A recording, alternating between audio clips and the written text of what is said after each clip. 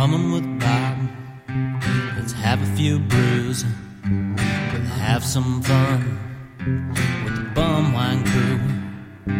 So kick your feet up and grab you a beer.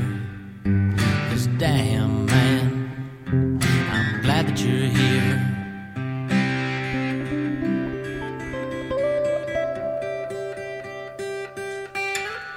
All right. This is Bumwine Bob coming at you with an all-new edition of Bum with Bobcat, and we have a special guest joining us this week on the show. He is the host of the And Now We Drink podcast. He's a Twitch streamer. He's a YouTuber. He does it all, man. He called himself Matt Effin Slayer. Matt, how the hell are you, man? I'm doing well. Sorry about the slight delay about getting back on mic, by the way. It turns out the massive shit I took right before this show clogged my toilet, so when I went to go piss again, I had to plunge the toilet real quick. We've all been there, man. It happens, you know? I mean, it's no holds barred here. I mean, it's the real deal. There's no shame in hiding it. You know, let the people know. Oh, yeah. My bowels are healthy. They void. Well, that's good. You got to have that cleansing before you drink some more. So you know how it is. It's the same thing. You want to get that base coat in. You want a good meal before you drink to kind of soak up all the booze.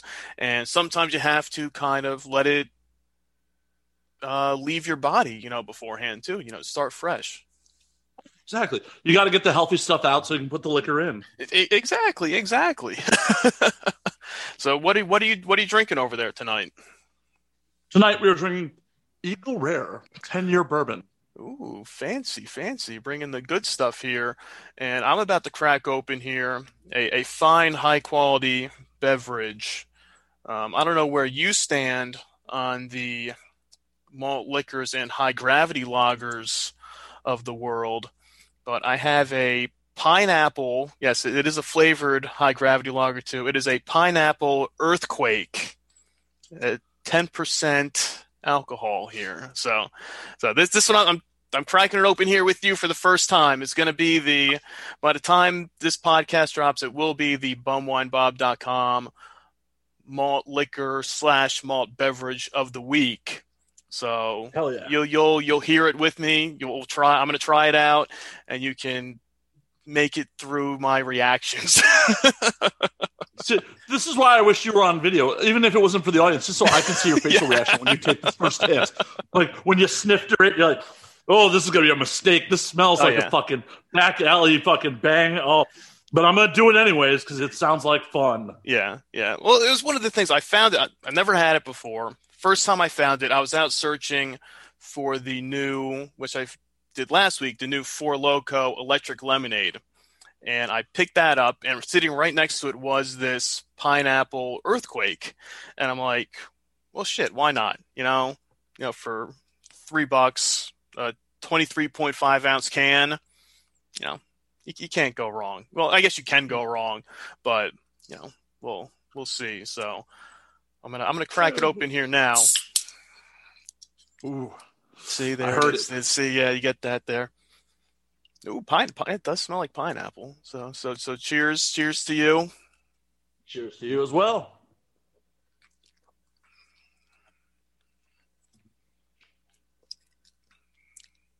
Not bad. A strong pineapple flavor. Not too overpowering. I don't really taste much. I mean, I guess it's more of just a flavored malt beverage and not like their regular malt liquor, but. 10% alcohol. It's made by the same people that make Four Loko. It's the same company. It's just their lower alcohol. Four Loko is a 14%. This pineapple earthquake 10%. So you're knocking it down a little bit, but it'll still get you in trouble, though. I'm sure. Oh, I'm sure. It'll absolutely fuck you up. I mean, that's what it's there to do. If you're drinking, that's kind of the end game most of the time. Oh, yeah. We're not, like, in wine country, like, swishing it around and spitting the shit out. Like, no. It's supposed to go into me and process. And that's the one thing I don't understand about some people that do, like, tasting videos. It's like they take a sip, they swirl it around, they spit it out. And I'm like, what the hell is this? How do you get the real deal of the flavor and the taste if you're just kind of strolling around? It's not mouthwash, people. No, no. Though I don't know if you've seen this. There's a new YouTube video, at least it's a couple months old, from this guy who's like the at-home sommelier. Yes, that is exactly the one I was going at. The unemployed wine guy. Yep. Somebody posted it on Twitter and then tagged me in at one point because he did an MD 2020 review in the very beginning, and they're like, "Hey man, you got to check this out." And I'm like, he's sipping it, swirling it around, spitting it into the glass. I'm like, dude, you got to drink it. I mean, and then the funny thing is, this guy now has like thousands of followers over this. I'm like, holy shit, how does that happen? I think what really did it for him, the way I found him, was his Malort video. Okay, yeah, I saw that one too. Yeah. Have you ever had Malort? I have not. It's on my list to try. I've talked to people that have had it before, and the experience of the taste with it.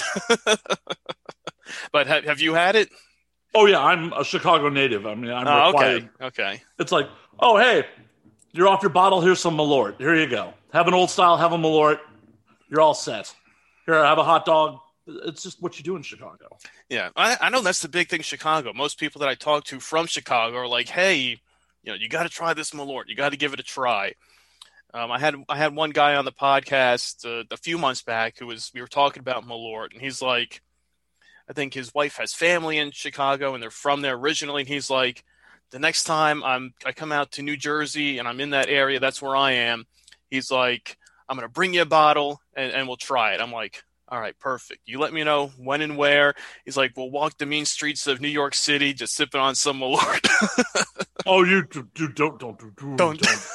don't do it. Like the greatest joy of Malort is giving it to someone who's never had it before, and then watching them make Malort face. Yeah.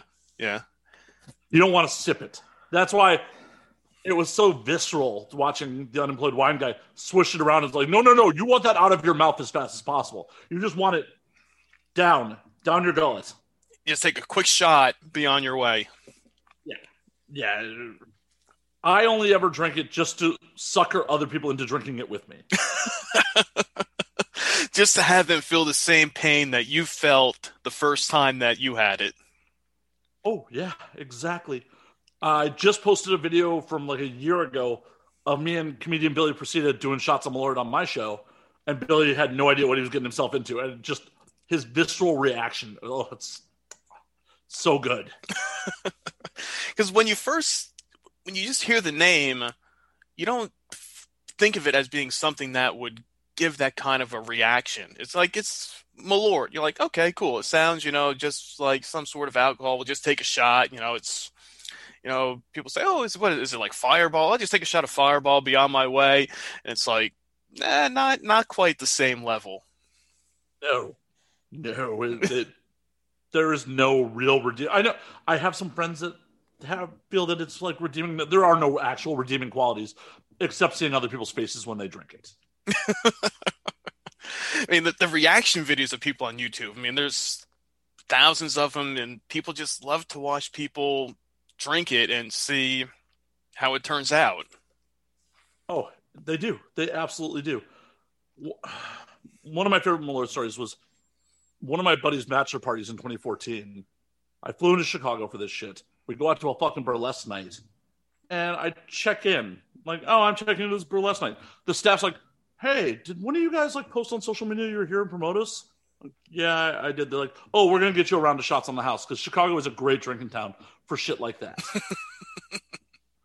And one of the groomsmen, just being an asshole, is like, we'll do Malort. Oh.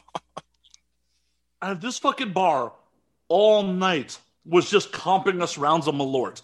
All fucking night. And it's against my religion to just leave a shot on the table like that. Yeah, you have to take it. The rest of the party like pretty much tapped out. I'm like, oh, I guess it's up to me then. Fuck. But thankfully I got the last laugh, because after I got them all good and wasted, we ended up at a bondage night. I got the groom's ass beat by a dominatrix. So you win in that case. Yeah, These things happen. Yeah, you drink the Malort. You know, you grab the bowl, you get the horns. You drink the Malort, you might get your ass slapped by a dominatrix. It happens. Oh yeah, the night before his wedding, his wife was super happy with him.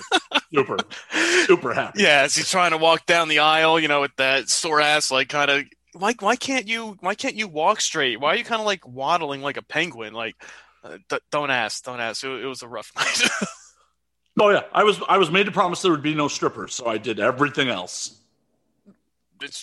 As long as it wasn't a dominatrix stripper. Right, she kept her clothes on. I mean, there are pictures of him tied to a fence topless getting beaten, but yeah. Hey, she never said anything about him having his clothes on. It was as long as the women didn't take their clothes off, then it was all fair game at that point. Exactly. See? It's all about the loopholes, people. You find a way around it. Yeah, I know the Malort is on my list to try, and when I do try it, I'm going to make sure to have it recorded to get that reaction video out there, because it's, like I said, it's the rite of passage that you need to see the reaction that people have when they drink it the first time. So, well, and it's kind of like you ever watch Hot Ones with Sean Evans? Mm-hmm. Mm-hmm. It's kind of like, Sean Evans is like just maxing these wings like completely unfazed. You have to do it with someone who just like, oh yeah, this is nothing, and then you take it and lose your shit. It's amazing. Right, you're letting people fall into that false sense of security that they say you take the shot. They're like, oh, that's not too bad. It's just a shot of vodka or something. Like it'll burn a little bit, but it's not that bad. Then they take it. They're like, holy shit, what did you just give me, and why am I going to die? And it lingers. Oh, it fucking lingers. Yeah, see, the more I talk it, the more I'm like, I'm not, I don't know, I'm looking forward to it, but at the same time, just already regretting the decision to drink it. It's not that bad. You'll be fine. Yeah. A seasoned alcoholic such as yourself, you'll be fine. That's true. I've drank a lot of shitty alcohol in my day, and I'm sure you have as well. No. Yeah. Mr. High Class over here. Hey, someone bought me this bottle. Hey, and like you said, you're not going to turn down, free stuff, free alcohol, shots, or somebody gives you a bottle. You're going to take it as a gift and drink it. Yep. Oh, 100%. No, I've definitely consumed my fair amount of just shit liquor. I mean, speaking of high gravity, I've definitely drank a fair amount of Steel Reserve. Yeah. Steel Reserve's bad when a buddy of mine were out just getting shitty in public with it, and we're just walking down the street with a 12er, think of it, of cans, and tried to give one to a bum, and they're just like, nah, I'm good. At that point, you're like, what the hell? If I can't even give this stuff away, this costs us a nice, $7 for like a 12-pack. Yep. I mean, it's more for the rest of us. We're going to make poor choices, man. Like, you asked us for money. We know you actually want alcohol. We're trying to give you alcohol. We're just trying to cut out the middleman here. Exactly. You're just going to go to the store, buy alcohol. Now, sorry you don't like the alcohol we're offering you, but hey, it's something. It'll get you a buzz. Then maybe you drink this one, then you find somebody else that will give you the money.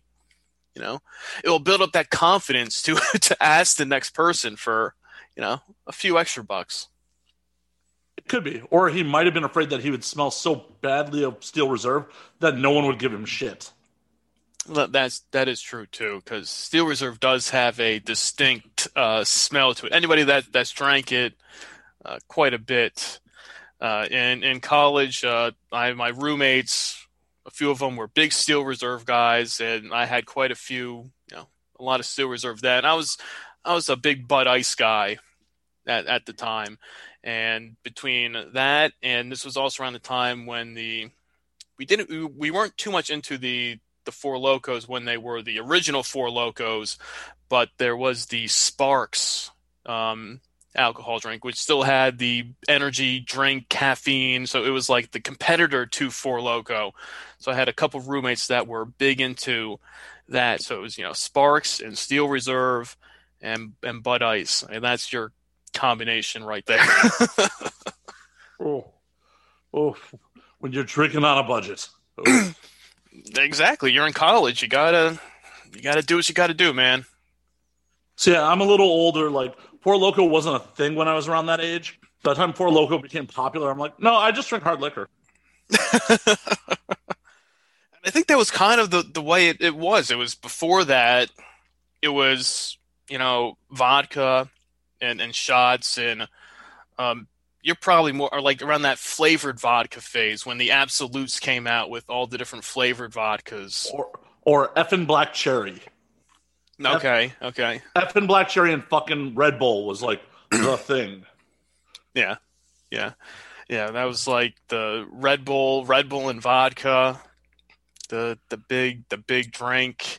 I remember even in college we had a party one time and my friend went out and bought a ton of like the 2-gallon jugs of like Poland Spring water, and he dumped out the jugs of water and then filled it up with Red Bull and vodka in all these jugs. And I never understood why he did it that way.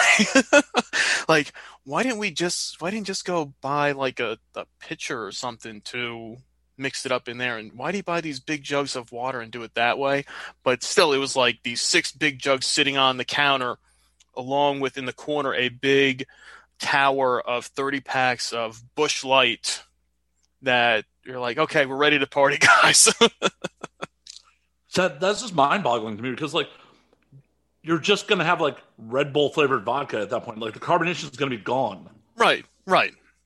The proper way to do Red Bull vodka is a fucking bomb.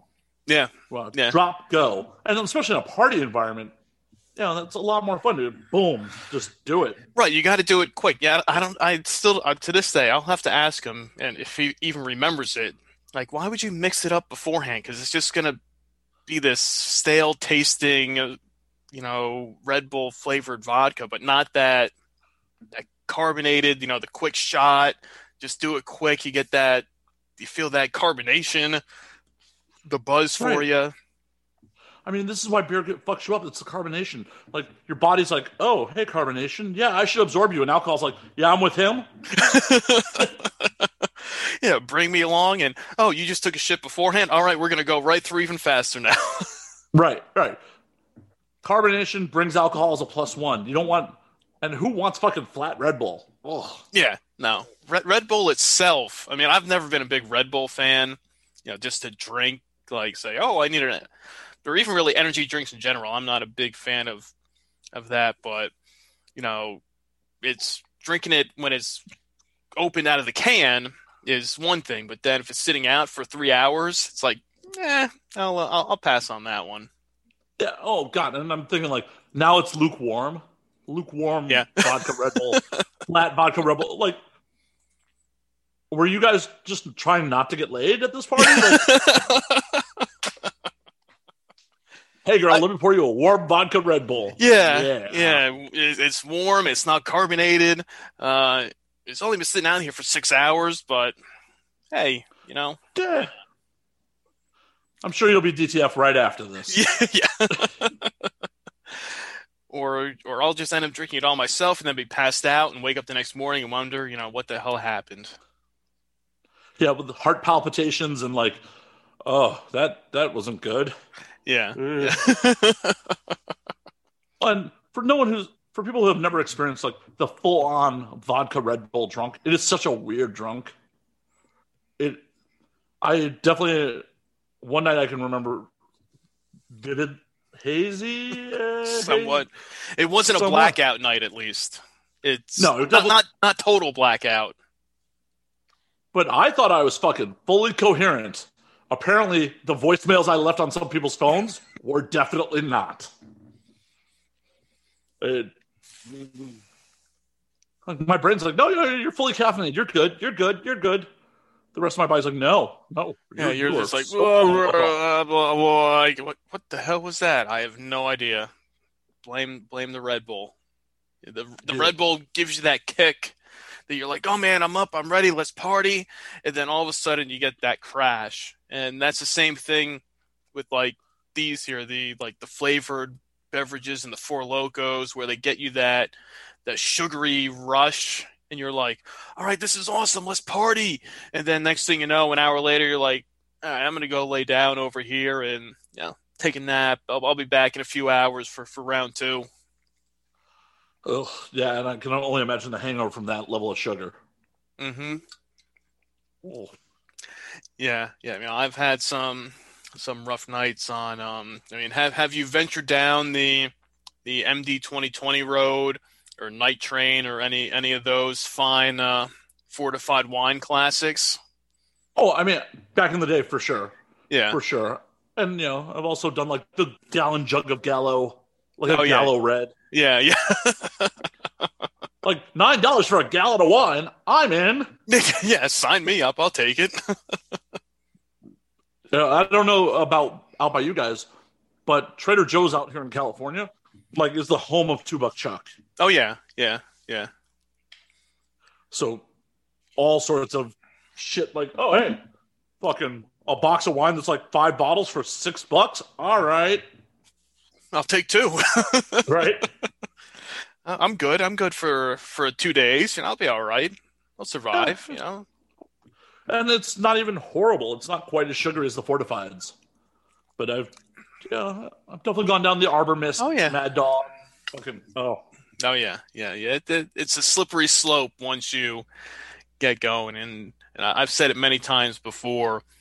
I mean, I had one major blackout experience drinking Night Train Express in Atlantic City for a bachelor party, and we had one of the smaller 350 milliliter bottles that we picked up on the way down, and also brought along a case of Night Train of the big 750 milliliter bottles. So the big guys. So walking around the casino floor with the little bottle, finished it off, went upstairs to the room, filled it up again, and maybe got like halfway through that second bottle when, it's time, the room starts spinning and you're like, oh shit. And I looked over to one of my friends and I'm like, I got to go let some passengers off. And I went to the bathroom and I was just violently throwing up in there. And that's the last thing I remember of that night. A friend of mine showed up maybe a few hours later. Took a video of me. I was passed out in the bed, fully clothed. Glasses were still on, everything, just snoring like crazy, and that was one of those hangovers that just lingered for like 2 days, and this was a Thursday night and we were still down there until Sunday. So that's one of those where it just kind of ruins your weekend trying to, do the hair of the dog, trying to drink the next day, trying to fix it that way, trying to, take some Advil. But no matter what you did, you just could not kick that, 2-day hangover. And you're like, oh, well, it sounded like a good idea at the time, but man, that was a bad call. It's always a good idea at the time. Hey, you're lucky though. Blacking out an AC and you still have both your kidneys? Yeah, still good. Yeah. Like, I've been to AC one time for an Exotica, and I'm like, holy fuck, how does this place stay in business? This place is so fucking sketchy. It is, and somehow more expensive than Vegas. Right. How does that make sense? I don't know. Yeah, it's like, it's all old school Fremont, but sketchier and more expensive. This is mind-boggling. Right, and not the same experience you get down in Vegas. Oh no. I my one time in AC, I 100% went on the wrong block. I was drinking at some Irish pub on the boardwalk. I was staying at the Marriott on somewhere on the main drag. Okay. Tell you what. It's 5 a.m. I'm trashed. And I'm like, oh, it's only a couple blocks back to my hotel. I'll walk it. I step onto a block and I'm immediately I'm on the wrong block. You just, if you have any experience in a real urban environment, you're like, know. This is not where I should be. Right. I got to turn around and go back slowly. I didn't because I was drunk. Yeah. And I'm walking down the block, and some dude's just from his stoop like, "Yo, man, want some smoke?" I'm like, "No, man, I'm good. I'm good." And the minute most drug dealers, you tell them, "Yo, man, I'm good." That's the end of it. This dude's like, "You motherfucker, fucking kill you! What the fuck you doing around here?" I'm like, "Holy shit, man, you're right. I definitely want some smoke now. After having my life threatened, I definitely want some smoke."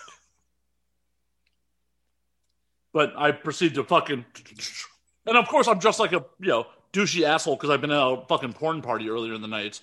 So I'm not even like scummy metalhead. I'm like nice button down shirt. I look like some dumb fucking tourist. And I start hustling to the end of the block, and some poor bastard who probably was stumbling home drunk too comes around the corner, and I start to rush this dude because I figure he's with the other guy and this drunk.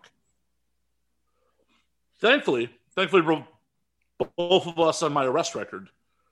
Once I realized, I got close enough, I'm like, "Oh, that guy's not with that guy." I just kind of ran around him and kept running. I was all ready to tackle that guy. Like, fuck it. If it's going down for not buying smoke, I guess this is how it's going to be. Fuck AC. Right. This is what I'm going to be killed here in Atlantic City. Great. Out of all the places to go. Right? It had to be here. Just don't end up behind the convention center in Atlantic City. That's what they tell me, that there's a lot of shady things going on back there.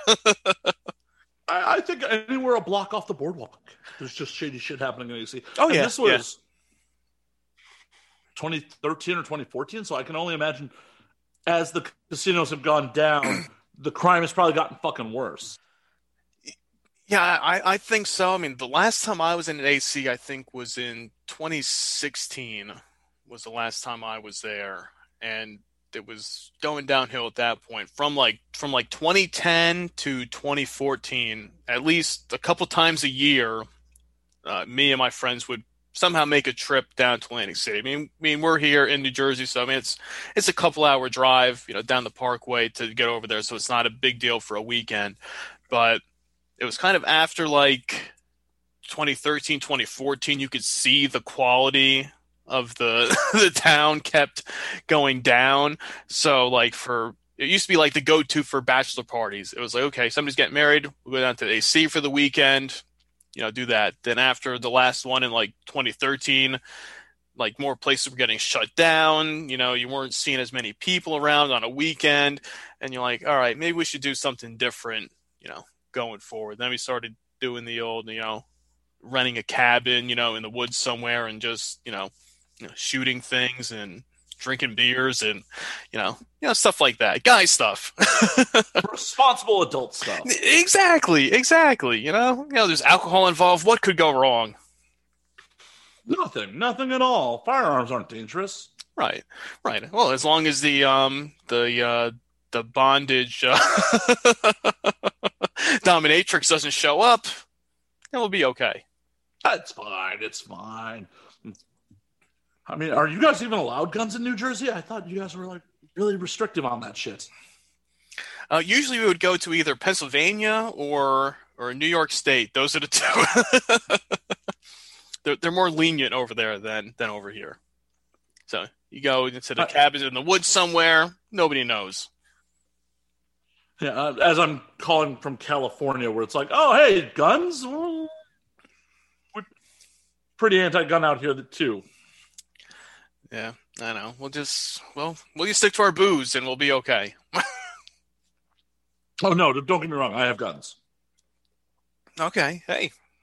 Just putting it out there. I don't know why. So what's your go-to drinks? I mean, I know you drink a variety of things, but what would be your go-to on a regular weekend party? Nothing out of the ordinary. Oh, whiskey rocks. I literally just drink whiskey on the rocks. Right. That's it. Generally bourbon, rye maybe. I actually, for whatever reason, have kind of a fancy palate in alcohol. I know it's disappointing. There's nothing wrong with that. I mean, people drink, what they like and what they want. I always say this is a judgment-free zone. While I might be drinking something that's this, a pineapple earthquake, which, truth be told, isn't that bad. If you like pineapple, it literally just tastes like pineapple soda. I mean, you can barely taste the alcohol in it, and 10% alcohol, it'll get you a good buzz pretty quick. But yes, so will my 90 proof bourbon. That's true too. So we're covering both ends of the spectrum right here. If you want to go low class like me, or you're going to be like Matt and go more towards the higher end.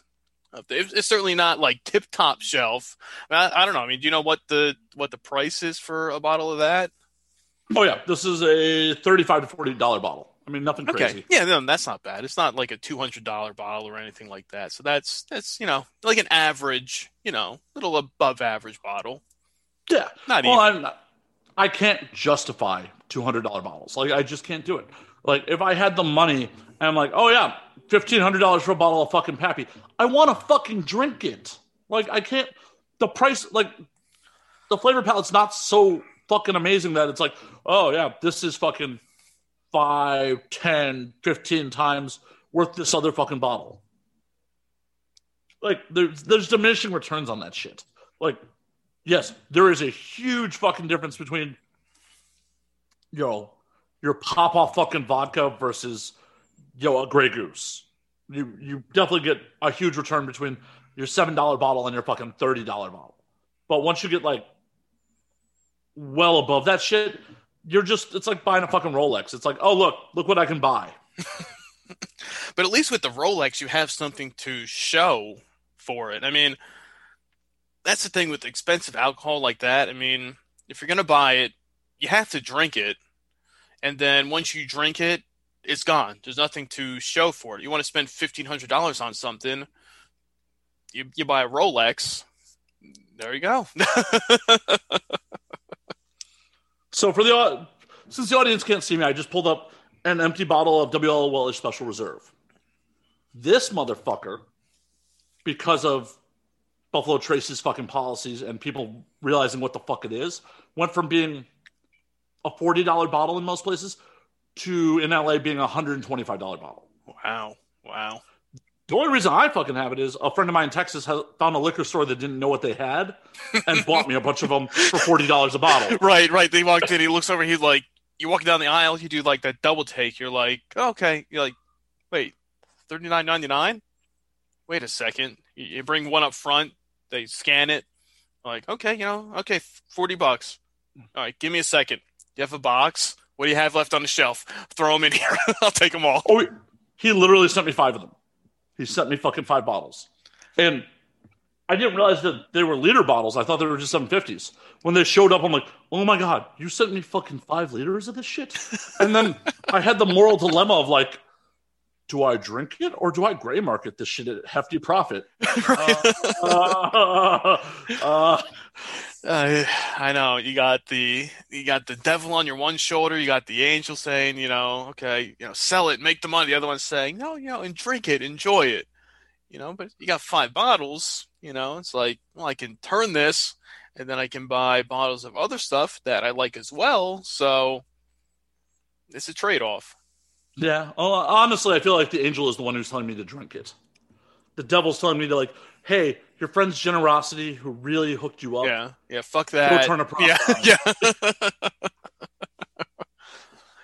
Yeah, it's like, screw that, make some money. But it's like, no, I mean, for that, when you get lucky and you find something at that price, you have to kind of go with it and say, you know what, drink it, enjoy it. You're not spending the $150 for a bottle that they want for it now. So yeah. It's fucking crazy because, like, so this stuff is basically rejected Pappy Van Winkle. It is the same mash and barrels, same distillery as Pappy. It just doesn't, for whatever reason, meet the quality standards, and it's only aged 7 years instead of 12. It used to be, before everyone realized what the fuck it was, as I said, like 40 for a liter, 25 for a fucking a fifth. Yeah, And that's why I used to love it. because everyone fucking discovered it. Say bastards, people find out about this stuff and ruin it for everybody else. And you're like, $40 for a liter. I mean that's pretty good. That's pretty good price for that. But no, people got to discover it and figure out what it is, and that ruin the fun for everybody else. We got to raise the prices. Exactly. And now I sound like a douchebag when I'm like, I really like W.L. Weller's Special Reserve. They're like, oh, you're one of those. I'm like, seriously, I was drinking this stuff years ago when it was. It's the same thing like when you like a band before they get big, and they're like, oh, you're fans of this band. Like, no, but I liked them before they were cool. I knew them on the underground. Yeah, but at least then you could have a fucking tour shirt from like an ancient tour. Be like, see, motherfucker. And this is why, like, whenever I buy tour shirts, I actually try to get them with fucking dates on them. Just so it's like, no, I didn't buy this online or fucking Hot Topic. I bought this at the fucking show. Yeah. It's not say, oh, you just got the reprint. You bought that on eBay, man. They just did a reprint from China. You did it that way. No, this is the legit. I was at the show. I bought it from some scalper in the parking lot. So I was leaving for $5. No, not for me. I am all about paying whatever the band wants to charge for their official merch. I will pay it. Like, I came from music. I used to run a record label. Like, I know what it's like.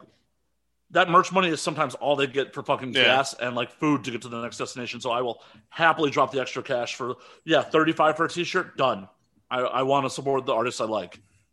Yeah, no, definitely you have to do it that way. I mean, it's tough sometimes. You see it. It's like, $35 a shirt. You're like, oh man, well, do I want to spend that much? But all right. But if I want to support the band, do it that way. Then you know what? I'll put out the money. Do it that. Besides some guy in a parking lot with some bootleg. Shirt that you're going to wash one time, it's going to shrink. You like, give me an XL, shrink down to like a kid's large. You're like, what the hell? How do they make this shirt? Right. And I'm fat and I'm only getting fatter in the pandemic. So I can't afford my shirts to fucking shrink, man. I know. I can't put this thing in the wash and the dryer, then not be able to fit into it the next day. You get one wear out of it. And it's like, well, all right, maybe I can, I guess I'll frame it now or something and put it on the wall. Gotta take it down to the LA River with a scrub board and do it the old-fashioned way. Yep. Just down here by the river, just washing my clothes, hang them out there on the clothesline in the backyard. Be on my way. Just gotta keep my shirt pristine, man. Yeah. So what we're talking about, what you've done in the past, music, managing, things like that. Now you're in the podcast game. How'd you get into the world of podcasting? Oh, by pure fucking ego. That's how I got here. So, 2016. Yeah, 2016. Fuck, it's been 5 years of podcasting already. It goes quick. I get that. I was working a Joe job where I had a lot of fucking time to listen to podcasts. I spent most of my day listening to fucking podcasts. And I went, fuck, I know a lot of fucking people. I like to run my fucking mouth. Why don't I start a fucking podcast? And I ran into my original co-host, Draven Star, at a party. And I'm like, Draven, you want to start a podcast? It'll help your career. We'll do this thing. Between the two of us, we know a lot of fucking people in the biz. The adult entertainment industry, for those of you who are unfamiliar with my body of work. And we just started rolling. And about a year in, me and Draven split ways.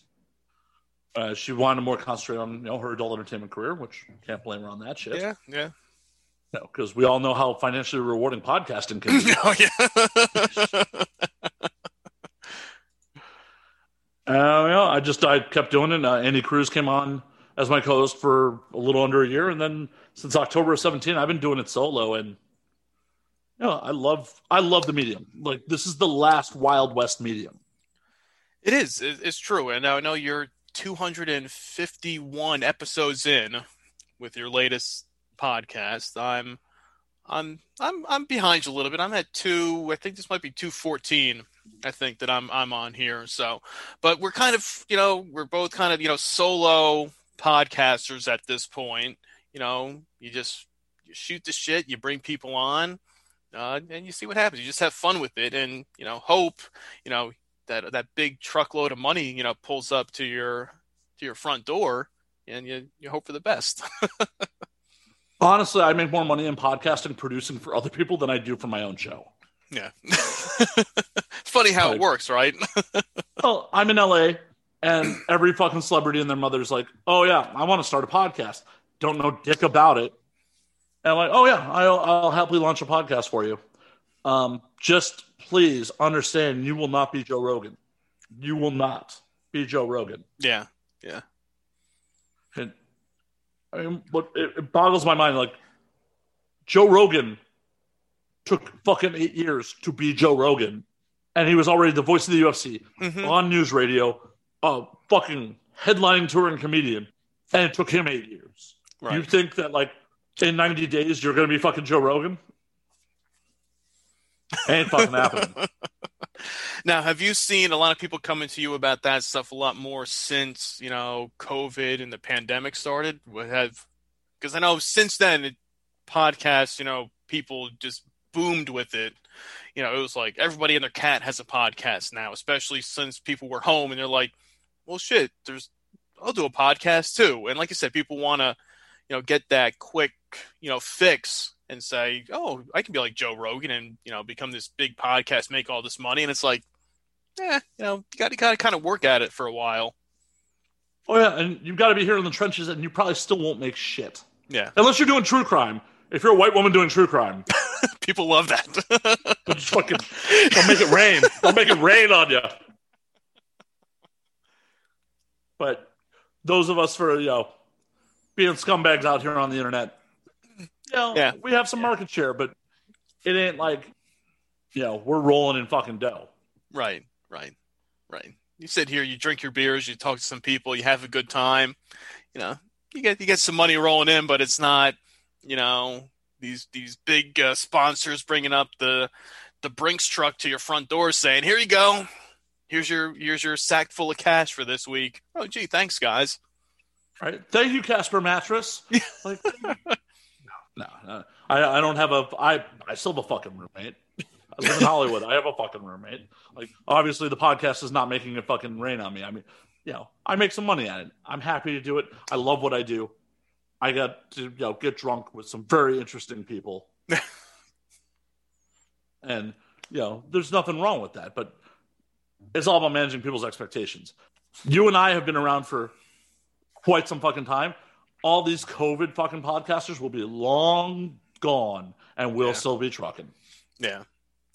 You have to know you got to be in it for the long game. You can't just pop in quick and say, "Hey, this is awesome. I can make some money on this." And if you have no real passion for it, then you'll be gone. I mean, even before the COVID, hit, how many podcasts have you seen that have popped up? They'll go strong, 50 episodes maybe. And then they just, if they're lucky, I mean, a lot of them can't even make it that long. It's like, 10, 20, and then they just vanish. You'll see them on Twitter. They're like, "Oh, here, new podcast, boom, boom, boom." And then, 3 months later, gone, haven't been active in 4 years. You're like, oh yeah. Well, 3 to 6 months is the average span of a podcast. Like, I can't tell you how much work I get just from people looking at it now. We drinking. They won't even listen to a single fucking episode to hear the horrible things I say on it. They'll just see 250 episodes that have been produced every fucking week for 5 years and go, "Oh yeah, you're hired." Like, I'll take your paycheck. Like, yeah, this guy's a dedicated worker. I'll do it. All right. Yeah, exactly. But it's just one of those things where just people have unrealistic expectations. And they think it's fucking easy. Like, yes, I'm here to facilitate if you hire me for you to just show up and record. But you still got to figure out what the fuck you want to talk about. Right. Right. Like, all right, I'm here. I'm ready to record. What am I doing? It's your show. Don't you have a topic in mind? No, I thought you were going to give me the topic. No, you have to kind of bring your own topic. So I'll help you with the recording side of it, editing, but content, you're on your own there, buddy.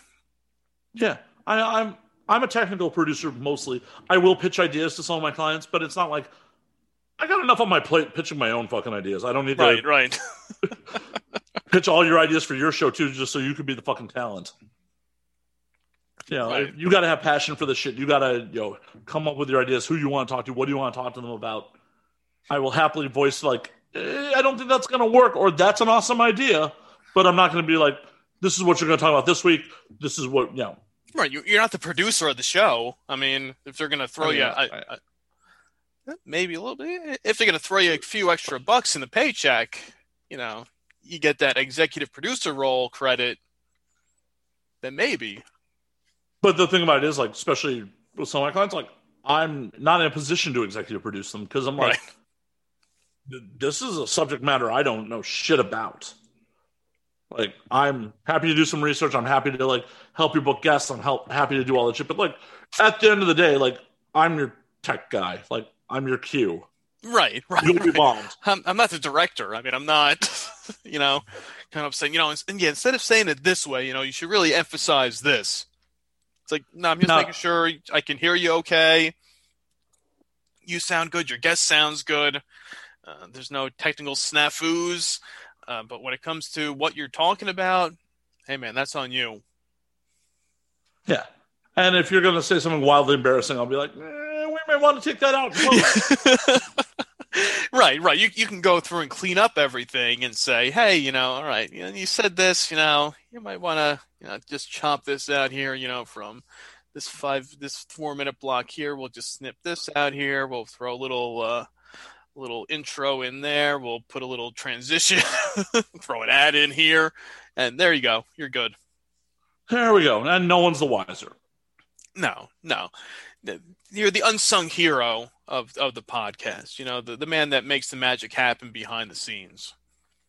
And as long as the check clears, I don't care what you call me. I mean, yeah. I'm a mercenary. I'm here to get paid. Yeah. You're like the podcast hitman. It's just, I'm just here to, take care of business. I don't care who it is, what you need me to do. Just pay me. I'll get the job done. Exactly. I've done stuff from, other comedians. I mean, comedians. I'm not a comedian. Comedians. I didn't mean to say other. I am not a fucking comedian. Whoa. Please fix that in post. Or don't, and this is actually pretty funny. But comedians. So I don't want to put the tagline as, top comedian Matt Slayer joins this week's podcast. Oh, fuck no. I have zero stand-up experience. The closest thing I have to stand-up experience is bombing at AVN when I got on stage and got an award that I wasn't supposed to collect. Oh, well, it's close, I mean, we did win Best Comedy. Hey, there you go. See? But somebody's got to accept the award. Well, I thought the whole cast was accepting the award, and I was wrong. It was just me for a couple minutes, and then Joanna Angel finally made her way to stage. Did you have that? Were you just kind of sitting there staring blankly into the camera, just kind of like Garth in Wayne's World when the camera's on him and he's sitting on the couch after Wayne leaves, and he's just like, "All right, what do I do here?" Oh, I wish it was that coherent. Like, it was just diarrhea out of my fucking mouth. It's like, I'm first and foremost, I'm dressed like a rabbi. Well, I am dressed like a Hasidic rabbi. Because this is for Jews Love Black Cock, where I played a rabbi in it. We win Best Comedy at AVN 2018. And I am sitting 4th row center.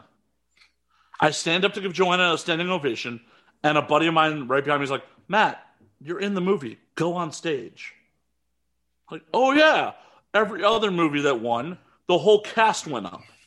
So what I thought walked to stage, reviewing the footage on Showtime, I ran to stage. And I am 4th row center, so I am like instantly on fucking stage. Doug Benson hands me the fucking trophy. And then I proceed to be like, "Holy fuck, AVN, we won! Shalom, AVN!" Like, just kind of like bullshitting. But I'm getting like fueled by alcohol and a bunch of my friends like in the pit giving me standing ovations. Like for someone who has never done stand-up comedy, it's really invigorating to watch a bunch of your friends giving you a standing ovation while you're on stage, making a complete ass of yourself. Yeah. You're like, they like this. This is good. I got to keep going. Let me do more of this. Exactly. And then after a couple months, I'm about to walk off stage, and I say into Mike in front of the entire fucking industry, where the fuck is Joanna Angel? And Joanna was at a VIP table in the back of the joint. So she eventually makes her way to stage. I hand her the trophy. She gives a real speech. We go backstage where she is furious at me.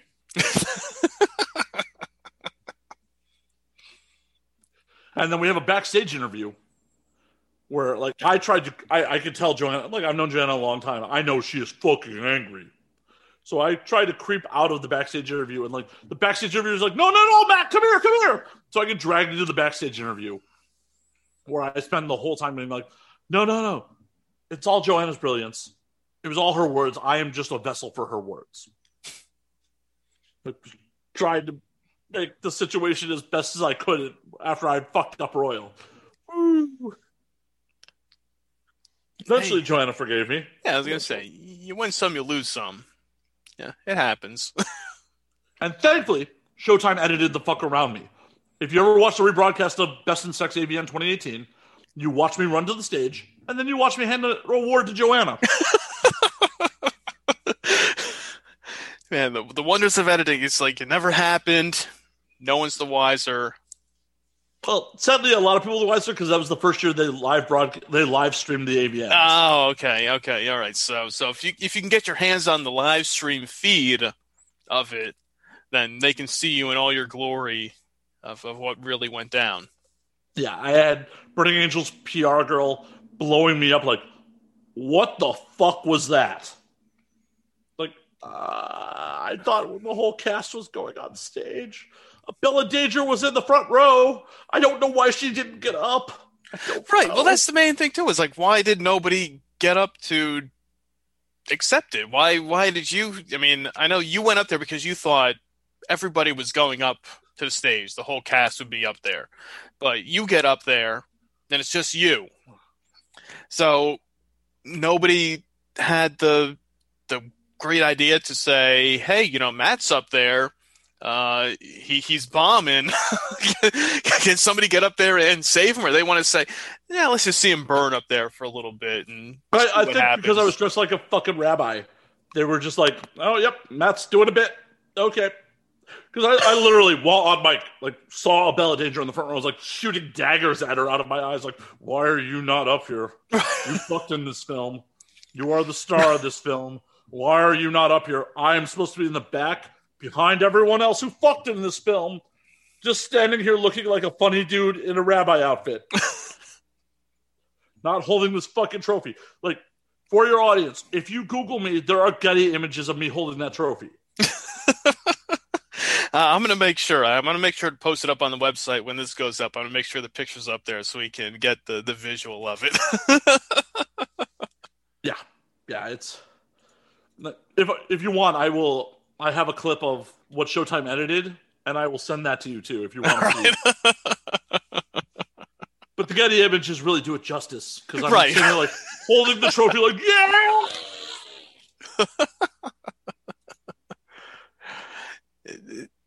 Yeah, so I do have to ask you, too, so what part did you have in this film? You were just kind of in the background of it? I know you weren't an actual performer in the film, right? Well, I was actually nominated for Best Non-Sex Performance that year for my role in Shoes Love Black Cock. Okay.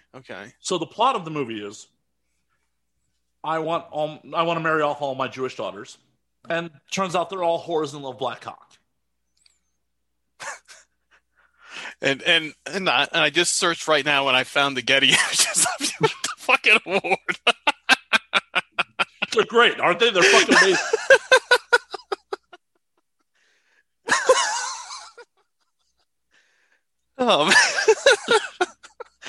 I think we broke Bob. I think we broke him. No. Oh, okay, all right. I think I'm back here now. That was That was good. Take a deep breath. Take a deep breath. All right. Okay. Okay. All right. We're back here. I had to look now. I said, since you're here and you brought it up, I'm like, you know what? I can't wait. I have to look at this. And then I saw the pictures pop up, and I'm like, holy shit. He's telling the truth. Oh, yeah. Oh, it really fucking happened. It definitely really fucking happened. No matter how much Showtime wants to suppress me, it's really there. happened. It happened. If Getty Images has it posted, it happened. They're not faking that shit.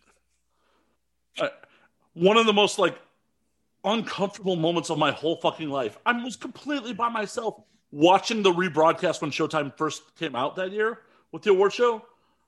And when it got to my point, I'm just terrified, pouring sweat, and I'm there in a room by myself, watching this. Oh God, oh God, oh God. This was fine in the moment, but reliving this, it's going to be super painfully awkward. And then editing around me, I'm just like, oh, thank God. Thank God, shoot.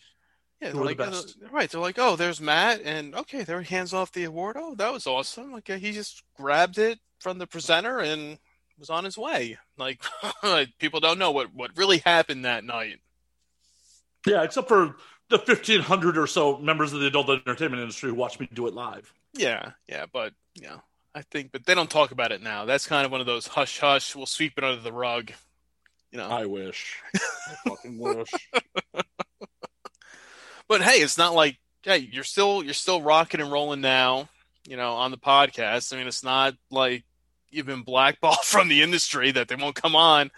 They know it's all in good fun. You're just a regular guy, went up there, just got caught in the wrong place at the wrong time, and you made the best of it. Well, as best as you could. I did. What was also super embarrassing, about a month and a half, 2 months after the AVNs, I was at the Comedy Store with a date and ran into Doug Benson on the patio. And was like, hey man, how's it going? You handed me a fucking award a month and a half ago. And he was so fucked up, and he meets so many fucking people anyways, had no clue what the fuck I was talking about. And my date, who obviously hadn't seen any Getty Images, and hadn't been out on Showtime at this point, was just looking at me like, the fuck are you talking about? This dude obviously doesn't remember you. I'm like, cool. Thanks, Doug Benson. Yeah. Way to blow my spot, man. Way to make sure I'm not getting laid tonight. Yeah. You could have just said, hey, man, yeah, it's awesome to see you. Yeah, great catching up. Just one of those quick, I got to run, though. See ya. Then she'd at least be like, oh, cool. Yeah, he knows you remember. She'd be like, even though he really had no idea, could have just played it cool for you. But no, he just fucked it all up. And to be fair, not to sound like a complete douchebag like I'm sure I just did about 10 seconds ago, I was not just starting to be like, oh, yeah, I know Doug Benson. You should fuck me. It was just like, oh, Doug's here tonight. We were just on stage together a month and a half ago. Right. And what I think is a hilarious moment, so I want to say hi to the dude. Right. Just want to say hello and catch up. You'd think that, no matter how much you consume, you would remember a dude dressed like a rabbi taking an award from you. You'd think. Usually you don't forget something like that. But as we just heard, I guess some people do forget that. But depends on how inebriated you are at the time when somebody asks you about it. This is very true. And the Comedy Store patio is a very good place to be very inebriated. Exactly, right. So we can't really fault him too much for that, because who knows what he was partaking in on that given evening. Exactly. And I'm not faulting Doug for it. I never fault I'm an actual fucking celebrity when they don't remember people. Especially if you're a touring fucking comic, the thousands of people you meet at any given time. I can't even remember people I meet just, in everyday life half the time. People say, oh, you remember this guy? You met him.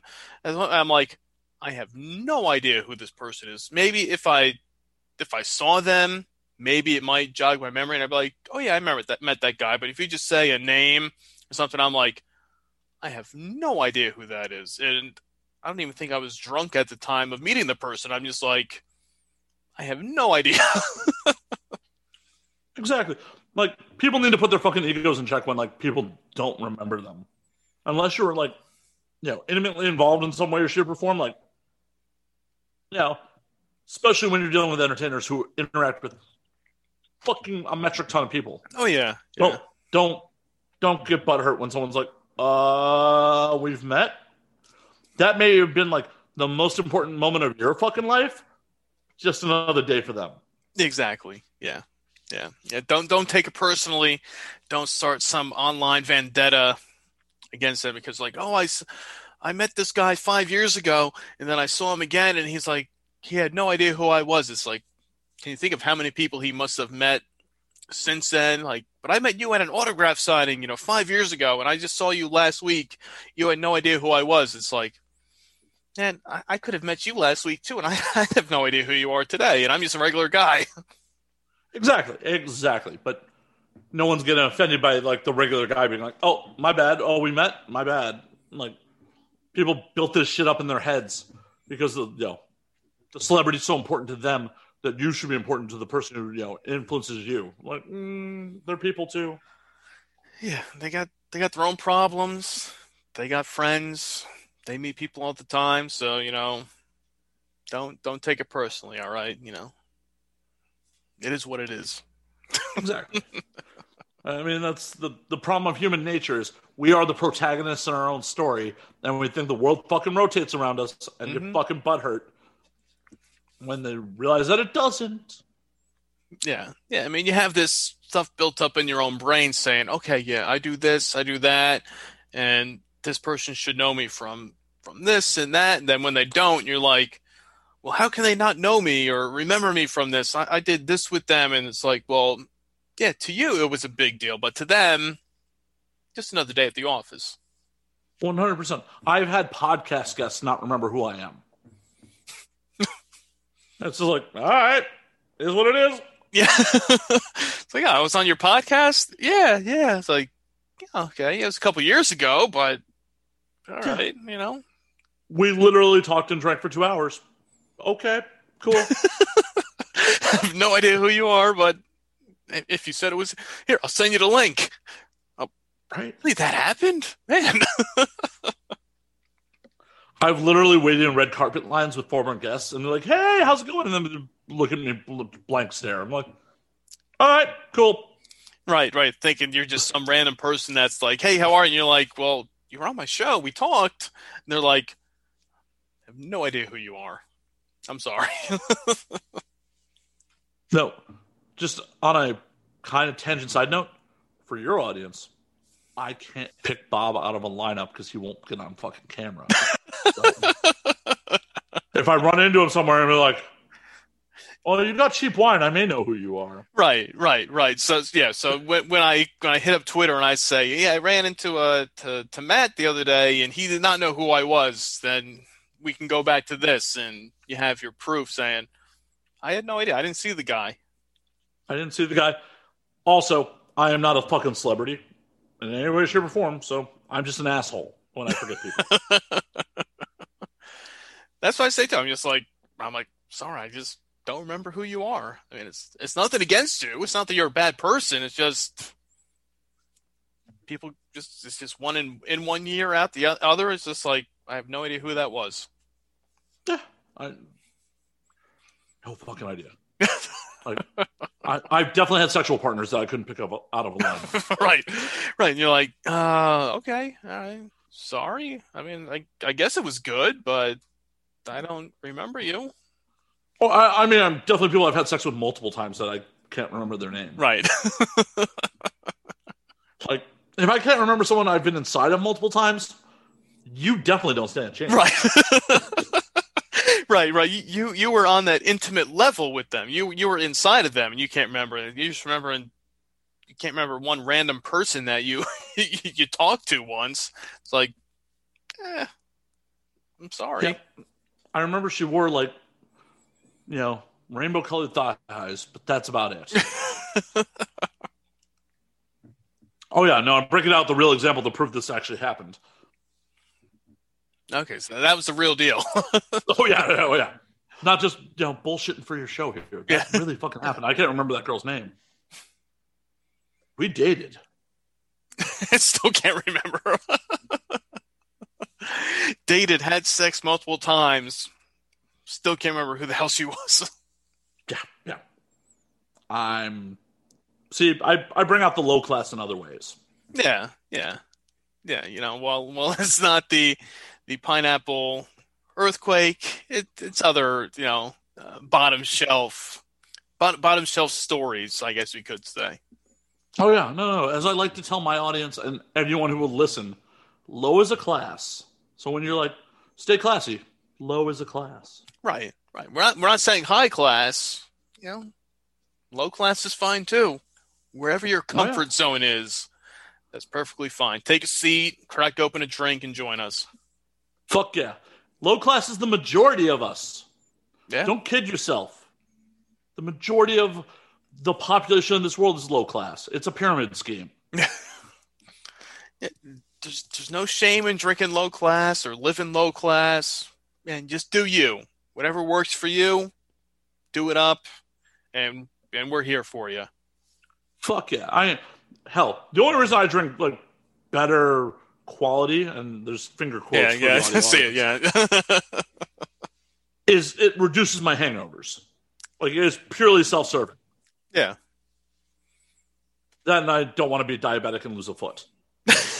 Well, that's true. We already talked about, not losing a kidney yet due to being passed out drunk in Atlantic City, but, that would have not been, well, I guess it would have been my fault, but, we don't victim blame. We don't victim blame. I was going to say, I was saying, well, it would have been my fault because of my drinking. It would have been taken from me, but it wouldn't have been a direct result of my drinking, not because of years of drinking, low class stuff that I would have to lose a body part or something like that. But anyway, like you said, I would rather lose a kidney than a foot. Just putting it out. Yeah, I'm with you on that. I'll agree with you 100% on that one. Yeah. I may not be able to process shit as well, but at least I could still walk to the liquor store. Exactly. You got 2 kidneys, so you can survive with it. Exactly. I mean, you got 2 feet, but you will really miss that other one. Oh yeah. That's something you use constantly. Anytime you move, you need that foot.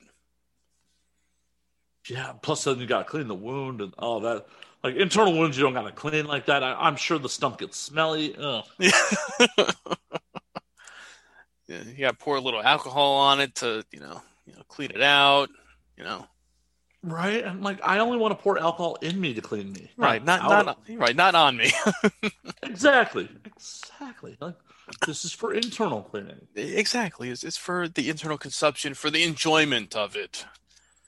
So. Just wanted to show you how much damage I've done already. See, hey, making good progress through here. That's the difference between when you're sipping on the alcohol like that. Between I just getting to the bottom of this can of earthquake here. The good stuff. See, you hear that? What the hell, Bob? Why are you nursing? See. Hey, well, like we said, you get that carbonation, all that stuff. It's tough. You gotta find. Otherwise, I'm sitting here burping for an hour. And. See, I wanted to see you Stone Cold Steve Austin too fucking just bashing them and then just dumping them all over me. Next time you come on the show, I'll make sure that we'll do it on full video. We'll do a beer bash. We'll crack them open and do it that way. We'll make some what could be weird OnlyFans content for somebody. Exactly. We'll put it. Money to be made. Exactly. You can put it up on your website. Put it on the video version. Get them to pay for that content, man. Do it up. Yeah, I mean, come on, 99 cents to watch Bob be sticky forever because I don't think you're ever getting that out. Yeah, no, we have to make sure that we'll do that in the summertime, so then I can do it outside and then just kind of jump in the pool and kind of try to rinse it off that way, even though then the pool filter would then be consumed with this gooey pineapple malt beverage concoction of it. So we'll find a way. In my mind, I just watched you like in a kiddie pool doing it, just standing in a kiddie pool. Oh, just bash it, and hey, we can do that too. I mean, we can whatever the fans want to see, we'll make sure to make it happen for them. So we're all about appeasing the fans, and like you say, all about finding a way to monetize it, and do it there. They want to pay 99 cents. Watch the video, rack it up. Exactly. Come on. How could you not want to see that? A grown man in a kiddie pool with cheap malt liquor just all over it. Yeah. That is... How would you not want to see that? Like, I'll put it up. I'll pay 99 cents to watch it again. That's magical. Just keep clicking the link. Just say 99 cents. Just keep deducting from my account constantly. Like next thing you know, $10 right there. Just watching it over and over again. Hey, $10 is $10, man. That's a third of the way to a new bottle. Exactly. We'll take it. Nothing wrong with that. Fucking 3 of what you're drinking. Yeah. So what's next with you? I know you got the podcast. I know you're doing Twitch streaming now. What's next for you? What's on tap for you? Urination is what's on tap for me right now. I will be right back. I hate to do it. No, but you know what? I mean, let me crack open another one. I don't have another earthquake here, but I'll crack up something totally different though. And urinate too. So, I'm going to urinate. I'm going to get another ice cube, and then we'll get into... There you go. All right. Hopefully I don't have to plunge the toilet again. Yeah. Good luck. Godspeed. All right, so we are back here. A little urination break, a little refueling break here. I'm going to crack open a cold one here. Now, now since we are, full disclosure, we are recording this on a Tuesday night. So, while I was enjoying a pineapple earthquake, now I took it down a notch here. I got a little Pabst Blue Ribbon Easy. So this is the low-calorie, light version of PBR. So we're... like, I no Matt's longer... leaving, yeah. So I no longer give permission to use my likeness for this. Like, I don't want to be associated with this show anymore. What you on a fucking diet? Like, you got a modeling competition, you got a bikini competition that you got to show for? Hey, we were just talking before. We were talking about gaining that that COVID weight. So we gotta do what we can somehow to. Oh yeah, I mean whiskey is only 75 calories per shot. Okay, I mean this is 110 calories per can. Right. So, but who's winning? This guy. All right. Yes. Matt's got me on that one there, but no. As stupid as it is, that's actually why I started drinking Whiskey Rocks, was to try to lose some weight. Like, dead serious. I used to be like a hardcore Jack and Coke guy. Right, and then you're like, the Coke is going to kill you on it. Right, and then like drinking Jack Daniels without it is real bad. Right, real bad. So you're like, okay, what alcohol can I drink? And yeah, and it's like, oh, now I got to drink better whiskeys. Like, I have to up my flavor palette, and it's like, 75 calories per shot. I mean, it doesn't matter when you still drink like fucking 15 shots, but well, right. Well, that's a trade-off when it's like, oh, well, I can drink, light beer, and that would be better for me. But if I drink 10 light beers, that kind of defeats the purpose of a light beer. Yeah, a little bit. Still, if you were drinking like real beer, right. You're drinking a full heavy beer, 150 calories compared to 110, or other ones that are lower calories than that. Some Michelob that is like nothing. Right, like the 64 calorie or whatever, and it's like, yeah.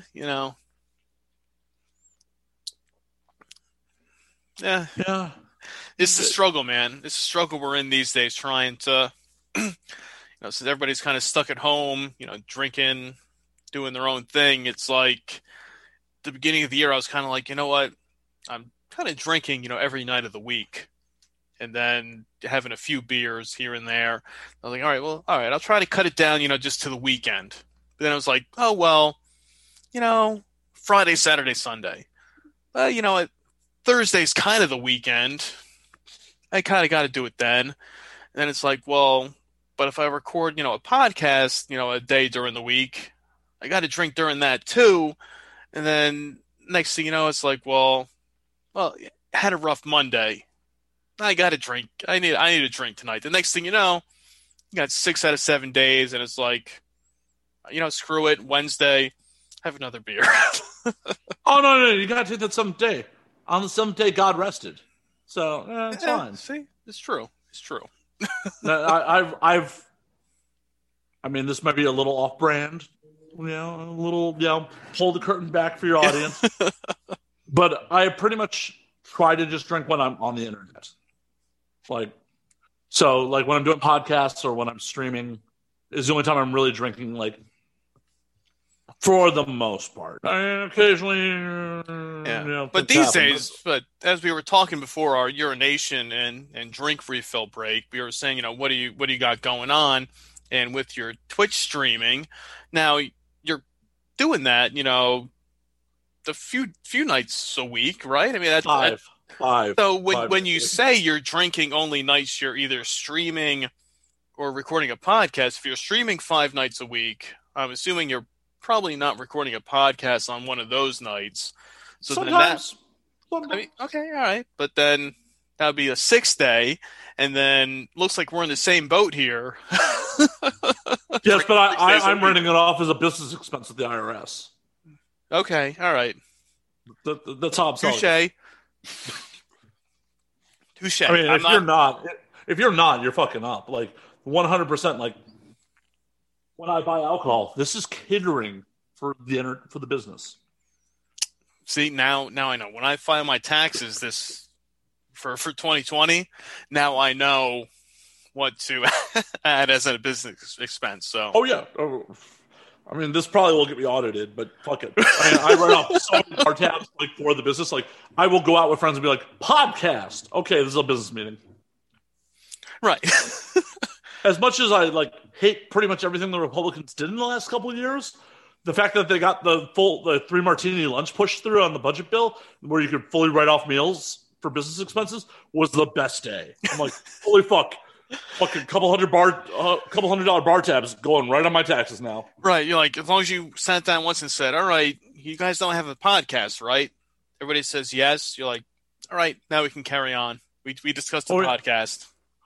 Or it's like, hey, would you like to be on my show? I host a show called The Now We Drink. There we go.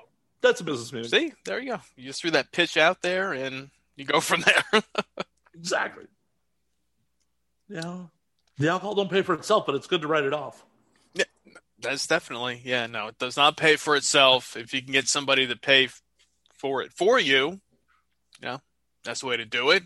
But until then, if we have to try to write it off as a business expense, then we'll do what we have to do.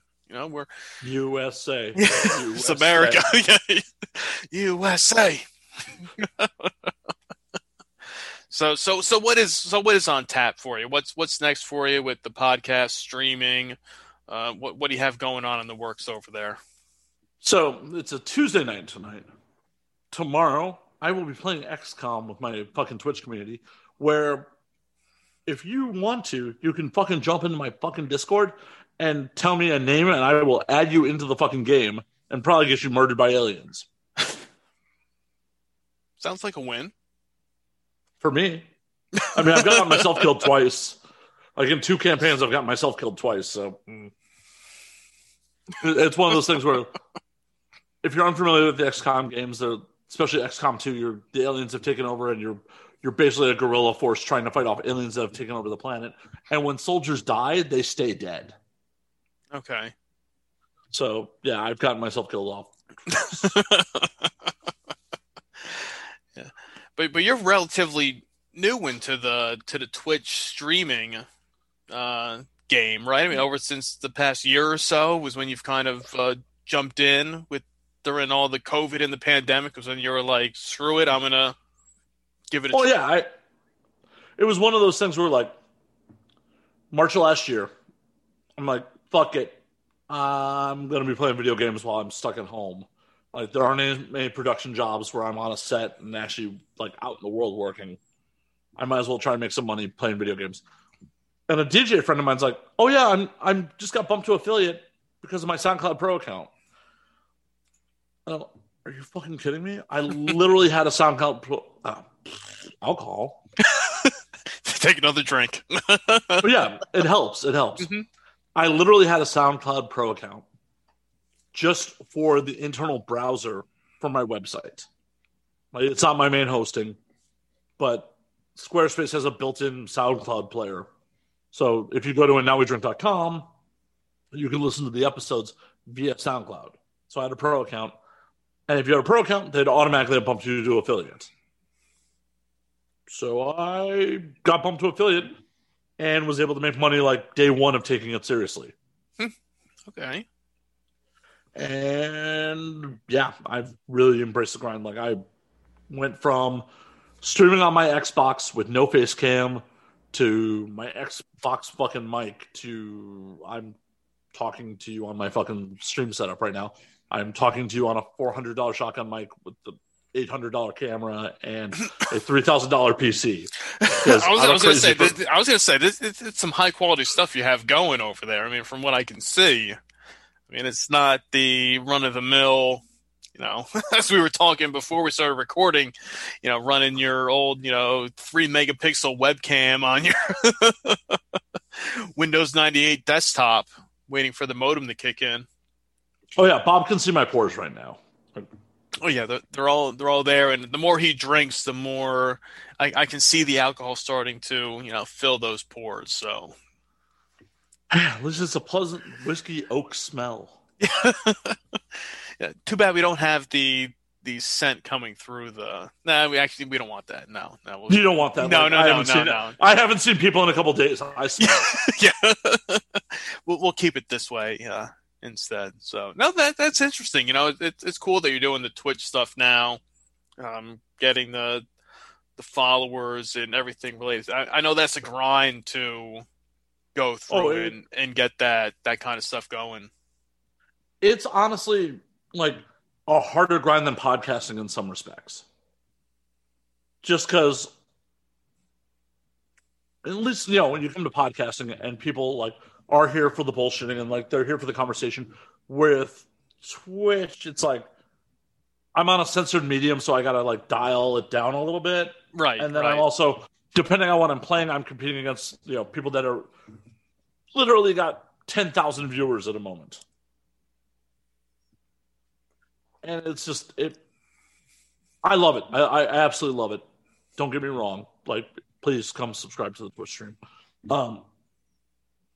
There's a lot of great things about Twitch, but it has worse discoverability than podcasting, which I didn't think was possible until I got into it. Right, when you're like, well, I thought people discovering a podcast is pretty bad, and you're like, well, damn it, now Twitch is even worse with getting people to follow you on there or subscribe to you. I mean, subscribing is the main thing that you want people to do. I mean, people can follow you you can get followers and level up on the Twitch side related to followers, but really getting people to subscribe to you is the main goal for Twitch. Just from what I know related to it. I mean, I don't do much Twitch stuff myself, but Dennis, who does some stuff on the website at bumwinebob.com, he started a Twitch a while back where he was doing some kind of podcasting, live streaming stuff. And now we kind of revamped it to bwbradio.com, where he's doing a lot of, if it's not anything streaming live, he's just doing kind of like music streaming. And we're doing kind of like rock blocks, things like that. We're going to start doing some live shows, maybe do some like Headbangers Ball, old school, like music video type things, just different ideas. So are we talking Ricky Rackman era, or are we talking Jasta era of Headbangers Ball? Ricky Rackman era. You know, Hell yeah. the original, you know, the OG, you know, Headbangers Ball stuff. So, and even like that, I mean, I think, I don't know, it might be like 70 something followers he has on there now. And I know it's just a grind of trying to get people to follow you and just interact with it and get the content out there. It's similar to podcasting, yet totally different in a sense of how people interact with it. 100%. Like, I refer to it as nerdy camgirling. Yeah. Mm-hmm. Like, it has much more similarity to, like, you know, someone who's on MFC or Chatterbait, because, like, I gotta put on a show and I gotta interact with my chat, but I may make zero fucking money for doing it. Right. Zero. Like, and I bitched about this on my own show a few times. But it's important for your audience to know, like, without fail, it's the motherfuckers that are spending no money that are making demands of you. Like, oh, can you do this? Like, motherfucker, you have spent no money. None. How dare you? Like, it's cool that you show up all 5 nights a week to bullshit. But at the end of the day, that doesn't keep the electricity on or pay the internet bill that is bringing me to you. Yeah. Like, drop some coin if you want to make demands of that. It's like I said, it is essentially just the same thing as webcamming for things like that. It's like people will join it and say, hey, you know, do this, do that. But if you're not going and saying, here's some tokens, you know, here's some money to throw it at you, it's like, well, what am I going to listen to you? Exactly. I had motherfuckers roll into my chat room and like, yo, twerk for us. I'm like, pay first. I'll twerk. Pay first. Show me the money. Show me the money. I'll do whatever you want. You think I'm fucking new? That I'm going to fucking be like twerk and then like, oh, they didn't tip. Fuck. Like, yeah. This motherfucker ain't dumb. Shit. Yeah. He knows what's going on, guys. So don't try to pull a fast one on him.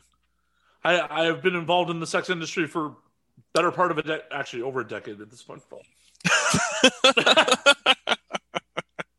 You know, my first AVN was 2010, so yeah. Yeah, like I know what's up. You pay first, then I deliver. Exactly. You want to see Matt show you the good stuff on the Twitch stream? You know, just gotta throw a few bucks, few coins that way. You'll get what you want. He'll leave you satisfied. I will. The biggest tip I've gotten so far was I charged one of my viewers $20 a shot for me to drink warm gin. Like, do shots of fucking Bombay Sapphire, no chaser, just fucking room temperature. Hey, $60 for fucking 3 shots of gin? I've done worse. Yeah, no, definitely. No, nothing wrong with that. I mean, that's tame compared to some other things you could have been doing on there, you know. I mean, even though within reason on Twitch you can only do so much, it's not like we're getting too crazy on there, but within reason. Like, I give my viewers the ability to like make me do shots for just fucking channel points. Yeah. And people seem to enjoy watching me get fucked up while I'm trying to play video games against fucking teenagers that know how to play much better than I do. Right. Like, I regularly stream Fortnite. I am not good at it. Yeah. No, it's like, I have the reflexes of a drunk 40-year-old. Well, I mean, at the time you probably are a drunk 40-year-old when you're playing it, so so I'm just saying, you know. Oh yeah, exactly. I'm representing what I am. Exactly. You can't keep up with the kids these days. I mean, I know.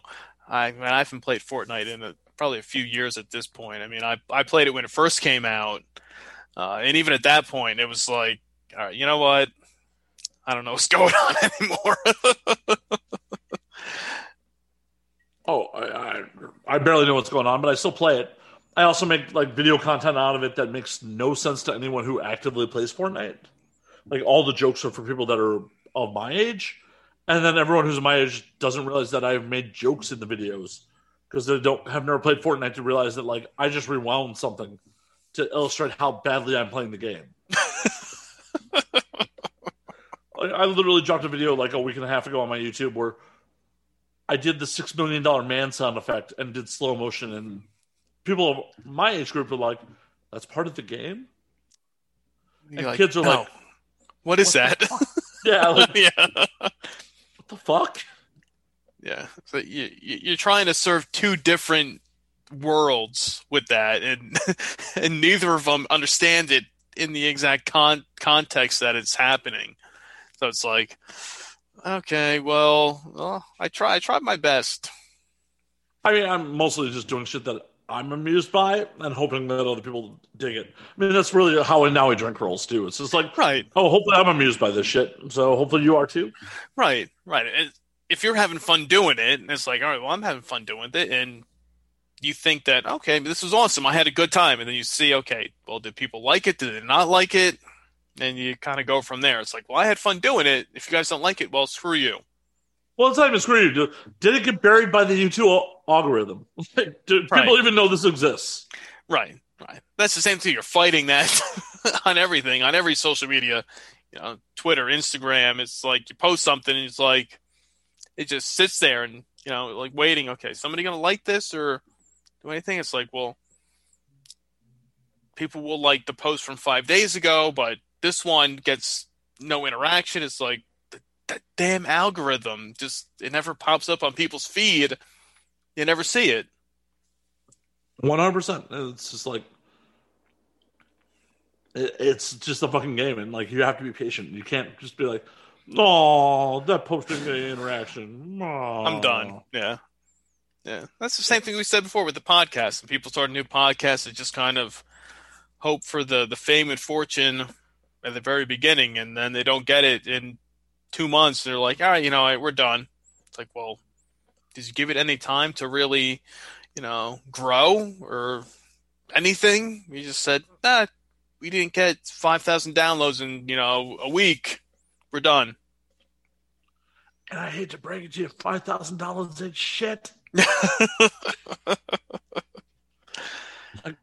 Most major podcast networks won't touch you till 30,000 to 50,000 unique downloads per episode. Wow.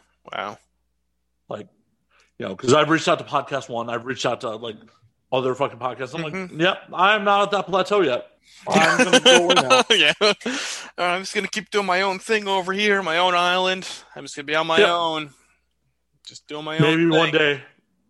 But I also realized like, what do those networks really offer to a podcaster who's willing to put in the work? Like, I totally get if you're already a celebrity in another field, that those podcast networks are fucking essential because they're just like, oh yeah, we will cross promote you on fucking Chris Jericho's show or another big show, and then we'll just get your fucking numbers.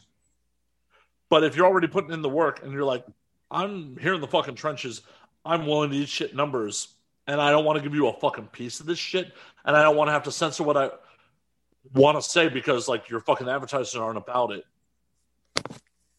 What do they really have to offer? Right, because that's the trade-off. Because you're like, well, I want all the downloads, I want the listens, but if I have to sacrifice what I'm doing to get there, then you're just butchering the show, and then it's not as fun anymore. I mean, yes, I was gonna say making money is fun, doing it, but if you can't do your show the way you want to, then it's like, well, is it worth it? I mean, that's the big question. I mean, would you want to keep doing the show if you could only promote Ciroc every night? Right, exactly. It's like, okay, well, we'll get you this sponsor, you can do this, and you can only drink that, and it's like, okay, yeah, I mean, that's cool, but I still want to do my own thing. That's the problem. And that's the beauty of the medium, is it is still the Wild West, because Apple is just like, don't promote hate speech, bro, and do whatever you want. Exactly, right. You do your own thing. As long as you're not doing anything that's against the law, go at it. I mean, even some things that are against the law, I've definitely talked about doing hallucinogens a bunch.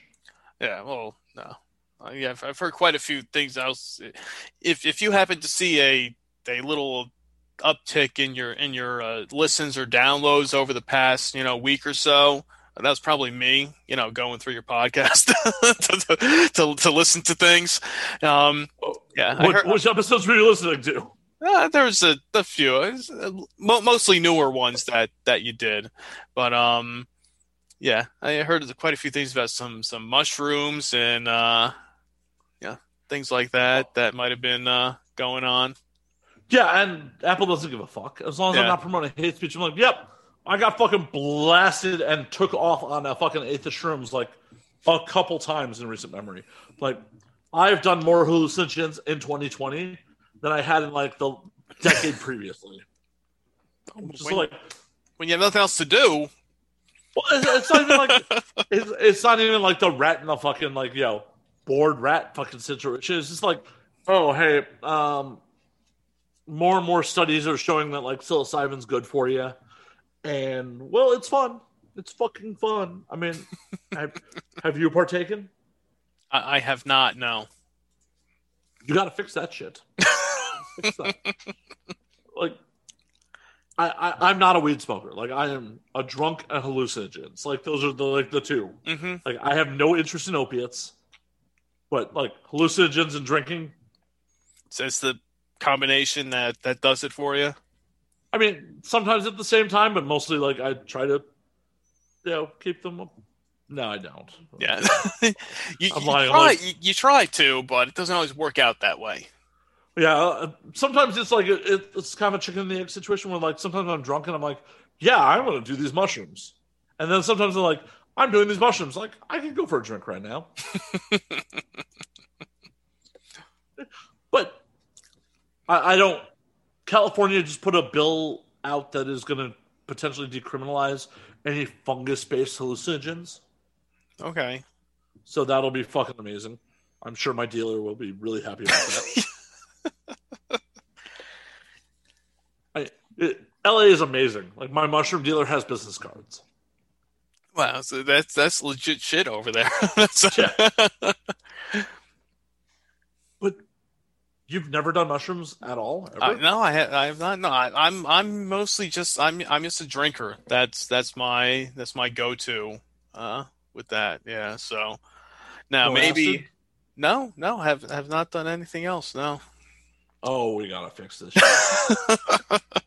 We gotta fix this shit. Well, if people want to pay to see those videos, maybe we'll make it happen. An eighth of mushrooms is $40, man. It's worth the time.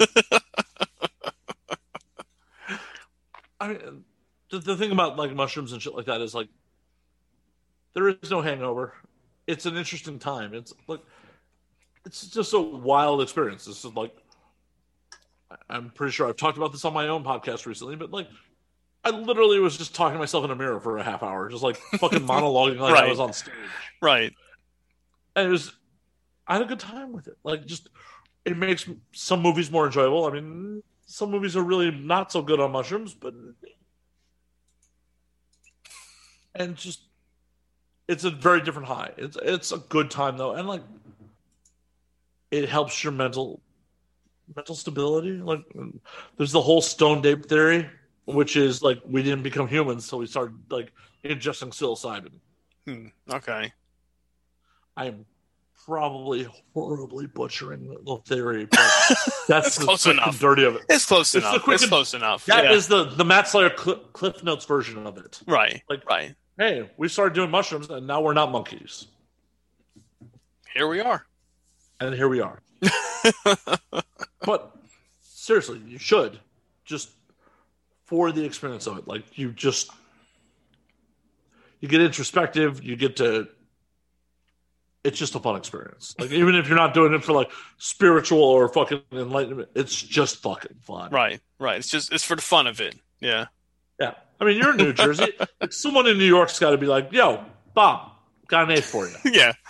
I'm sure I'm probably once this podcast drops, we'll see if the DMs start, lighting up with people reaching out and they say, hey, we heard, Matt saying you should try this stuff, here, we got the hookup for you. So we'll see what happens.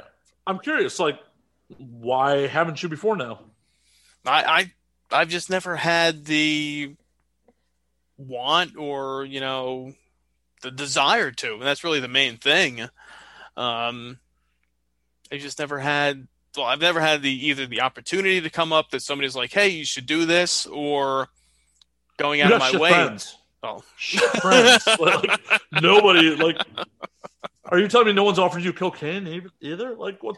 Oh, no. I did have a friend that bought cocaine in Atlantic City, but that's a different story. Yeah. Ooh, that's all baby laxative. Yeah, that's all baby laxative. No, you don't want Atlantic City cocaine. you almost never want drugs that are offered to you on a street level. Yeah, no. Like, I was in Colombia and like a dude offered us cocaine and was just like, "Yo, you guys are Americans. Like, do a bump, a rail will kill you." And I was just like, I actually don't think we're good. I think we're good. We're just not going to buy cocaine. We're just not. Even though we're in Colombia, we're just not going to buy cocaine. Yeah, I think we'll pass on that. I mean, we did chew a lot of coca leaves, though. We chewed a lot of coca leaves. Let's see. Which is perfectly legal to just buy a bag of coca leaves to chew on. Yeah. Hey, you do what you got to do, you know? When in Rome, right, man? Hey, yeah, definitely. Yeah, so. I don't feel like your first time on hallucinogens should really be captured on film. Just for. I feel like that should be more liability. You like liability reasons, or I mean, it's your camera. I mean, your own liability. It's more just like that should be like a personal, introspective moment, right? Like one of those, your own self-spiritual moments on there. Exactly. Like you should be like, "Oh shit, found God." Woo. You never know. Like, right. The next night you just kind of fall asleep and pass out for a few hours, wake up, and you're like, "Oh, okay. Well, that was interesting." And let's see what happens. Psilocybin is such a fucking time. Like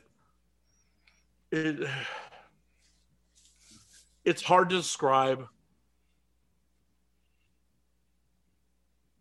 what all it it visually can be very different every time you fucking do it.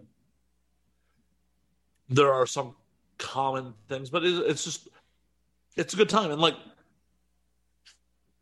I find, especially in, the 2020, 2021 year, like, it's hard to, there's some depressive elements going on. It's hard to be fucking isolated if you're doing shit properly. And it's a better antidepressant than like an antidepressant, like a prescribed antidepressant. There were points in 2020 where it's just like, "Oh, I'm kind of down. Oh, I am going to fucking blast off," and then when I came out of it, I'm like, "I'm good." Right, like I feel better now. Like I'm good. Better. You're feeling down. You do it. You're like, all right. You're like, okay, good. I kind of worked it out. Did my own thing. I'm good to go. Exactly. Yeah. Exactly. Wait. 35 and tripped. I think the first time I did LSD I was 15. So I'm like, oh my god. I didn't mean to blow your mind here tonight, and I mean, you did. Like, for someone as low class as yourself, but like, I'm not fucking around with hard drugs. I'm just drinking cheap fucking booze. Like, it's kind of disappointing. Yeah, that's just been my thing. It's just the cheap booze and getting drunk and doing it that way. That's always been my go-to, vice for things. And I mean, it's mostly my go-to vice too, but you gotta expand the horizons a little bit. Right. You took that level and then kind of just you took it up a notch. You just kind of took a step above and did it there. Where you're like, I'm not going hardcore, crazy, with hard stuff. Like I'm just gonna kind of, take it a step up, try something different. 100%. It's just one of those things. Like for me, I have no problems with people who abuse. Well, you shouldn't abuse opiates. Like you shouldn't abuse anything. But people that do opiates, shoot heroin, whatever. Like I have friends that have done it, and it's just one of those things. Like I have problems with intravenous needles. Like it's just never appealed to me. Right. And I'm not knocking my friends who've done it, as long as they're not negatively affecting anyone else. Like, as I say pretty often, like, anything's good as long as you're not negatively affecting other people. Like, you want to fucking shoot heroin and you don't have kids or a spouse that depend on you, shoot fucking heroin. Right. But it's just never had any interest for me. Just like Coke's really never had any interest for me. Even though I have a feeling like I like caffeine, so Yeah. might be a good time. You never know. Right. But I've had sinus problems my whole fucking life, so I've always been worried about like. Right. You don't want to aggravate something, and the next thing you know is something that you're like, great, I did cocaine once, and now my sinuses are all fucked up even more. I mean, I was always just worried about like I wouldn't actually be able to snort it. Like Right. oh shit, I can't even clear it. Fuck. I just have like a fucking Coke booger. Right. You're like, great, what's this? What's hanging out of my nose? Like, god damn it. Like this is like fucking $10 and my nose is numb. Fuck. Right. This was not what they told me it was going to be like. God damn it, guys. Right. And for drinking coca tea in Colombia, like it definitely can fuck up your dopamine. Like I made a horrible mistake my last night in Colombia. I was there, like I was just starting to feel a little like under the weather, like just a little like sick. I'm like, I'm gonna drink some hot tea. The only thing I had to make hot tea with was coca leaves. I did not think this shit through. I was just like, oh yeah, I'll make some hot tea. Drank the coca tea. Was feeling better. I also could not fucking sleep. Like last night in country, I have a fairly early flight. I would like to sleep a little. I would like to sleep. Can't fucking sleep. Fuck. Dumb shit. Lack of forethought on my part on that one. These things happen. Yeah. You're in a new country, new experiences.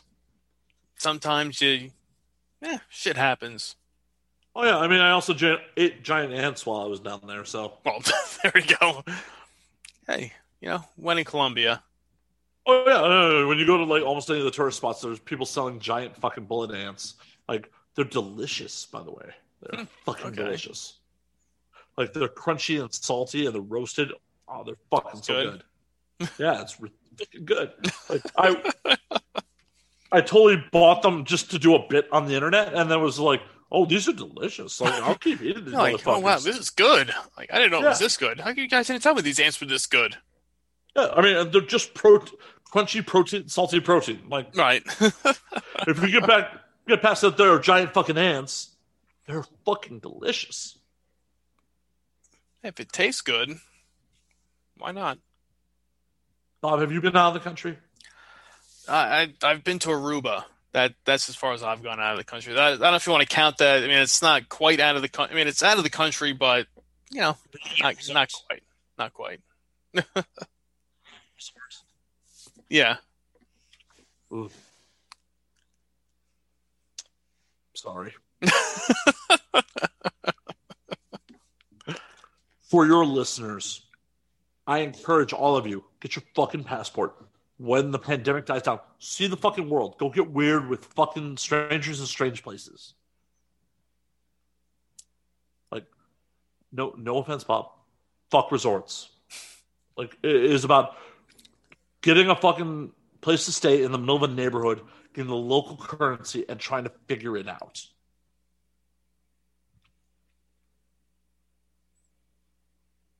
Yeah, no. You're not wrong. No, I can't argue with you on that. I mean, you're right. I mean, you get out there with the people and you see how they live and what they do when you just kind of go with the flow with them. 100%. And the thing about it is, like, I've been on 6 continents, and without fail, anywhere you go, as long as it's not an active war zone, there are people thriving in these cities. Like, and you interact with them, and you find out what they're about. You ask them where to check out, and except for Amsterdam, I've never been steered wrong on like a local telling me where to check out. Okay. Fucking Amsterdam. One of my guys hit on a girl in a metal bar. And she's like, "Oh, You should check out the Ice Bar. The Ice Bar was a horrible tourist trap. It is literally a bar made of ice inside of a walk-in freezer that is nautical themed, based on a Dutch expedition. Words. And they give you like 2 tokens once you're in the Ice Bar to redeem for 2 drinks. And it's just like, I just watched a video and put on a heavy jacket, and I went into a walk-in freezer for a bar made of ice. Yeah, I've seen the videos of that, and I'm like, really? Is this a lot of fun? And you said, it's interesting. It was amusing. I the whole time was giving my buddy shit like, oh, that girl definitely didn't want to fuck you. Right. You go to the Ice Bar. I'll meet you there. Yeah. Like, no, just freeze your balls off and. Yeah. I mean, I have some hilarious pictures of me like inside of a walk-in freezer, like being silly, but it was still like, of everywhere we went in Amsterdam, this is pretty fucking lame. Yeah. But right, it's not the real Amsterdam at that point. That's just like the tourist spot of people going to here. You're from out of the country, go to the Ice Bar, you can see it there, but it's like nobody really from Amsterdam really ever goes there. Fuck no. I mean, maybe they go there once, maybe when it first opened or whatever the story is with it there, but they're not going there. I mean, that'd be like, you're a New York, New Jersey guy, be like, yo, go to Times Square. It's the bomb. Right. No one's doing that shit. No. Yeah. But it's so magical to like go roll into a country like bullshit with people like, so where do you drink? Like, right. I would like to drink where you drink. Right. You want the dive bars, the local bars, not the tourist high-end bars that, oh, cool. You're from, where are you? Oh, I'm from Chicago. I'm from New York. It's like, well, I don't care. I can see you guys anywhere in the United States. I want to see the real people that live here in Amsterdam, not just other tourists, so. Exactly. So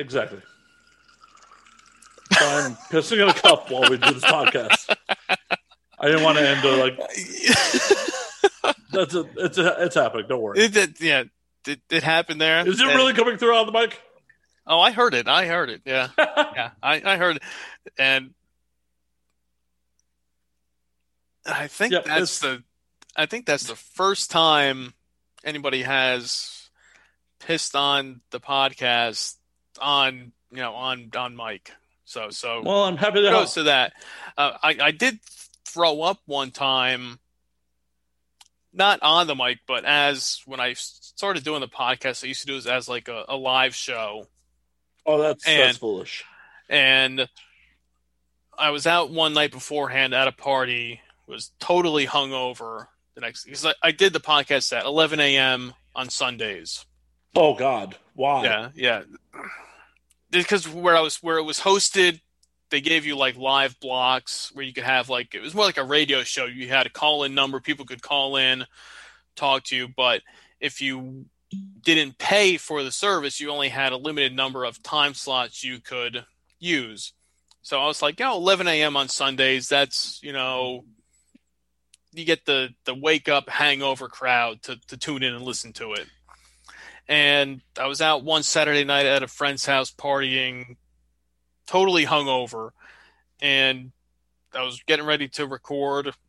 I had a guest coming on the show, and I did the old, I'll do the hair of the dog. I'll crack open a beer, see if that will solve it.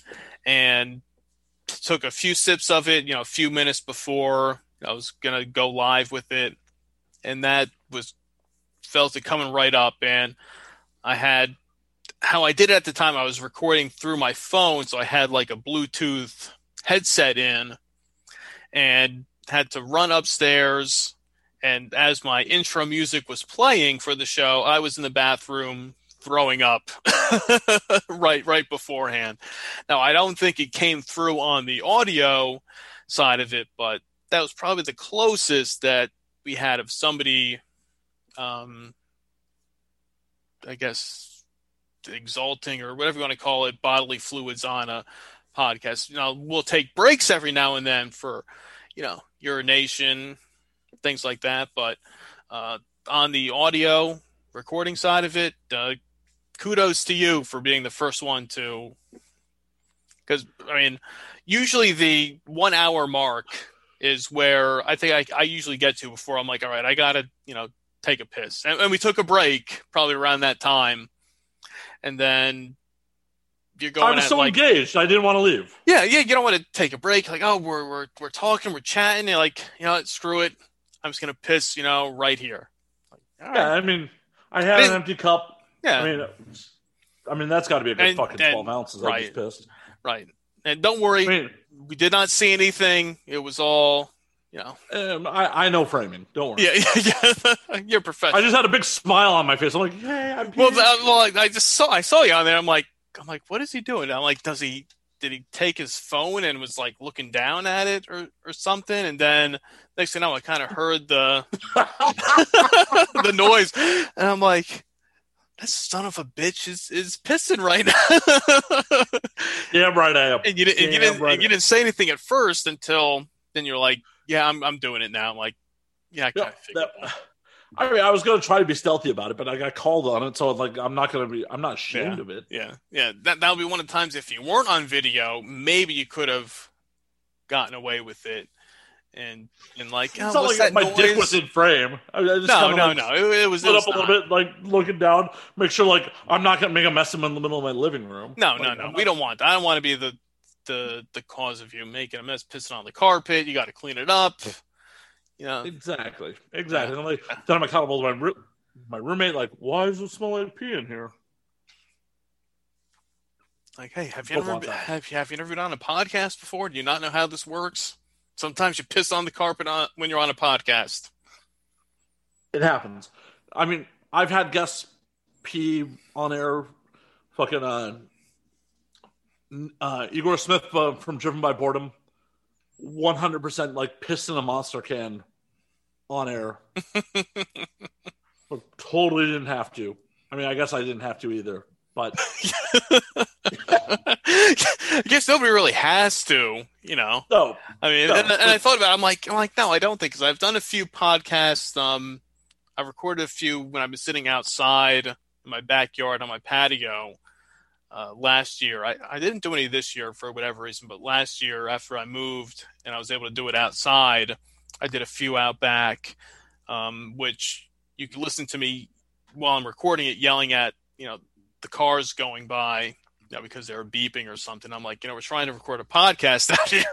I mean, this is probably like 9, 10 o'clock at night. I'm out in the backyard, recording a podcast. And when I'm out there, technically, I guess, when you're outside, you can piss anywhere you want. I mean, it's all fair game out there. To be fair, I thought I was going to be a little stealthier than I was there. Yeah.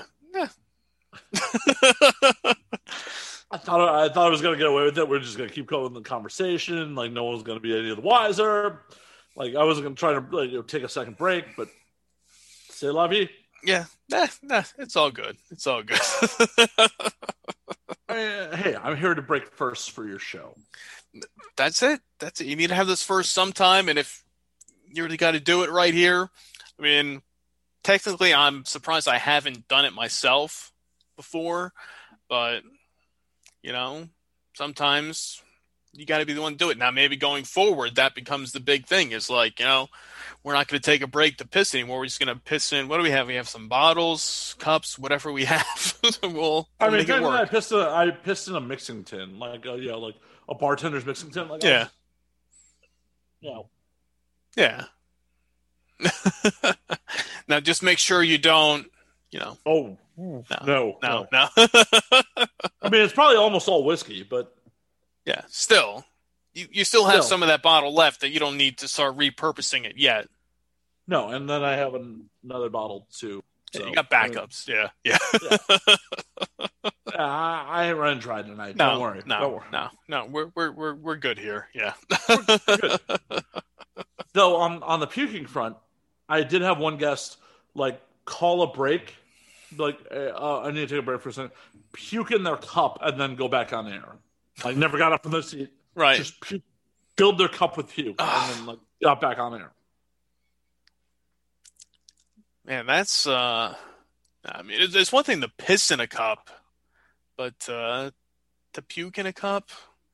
I mean, and to just puke that much that it only fills up one cup. I mean, I don't know. Me personally, I know when I puke, I mean, it's like it's not going in one cup. I mean, that's for sure. Generally not for me either. Yeah. Well, I was super happy that he did not destroy my gear. So. Okay, so that was one with somebody that was with you in oh person. Yeah, that was in person. Okay, all right, yeah. Like this is back when Draven was still my co-host. Like literally, the three of us are in a room, and he's like, "Hold on one second, I was gonna pause." I'm like, "Okay, pause," and he, without saying, right into his cup. And then that was just one, and that was it, and then it was good.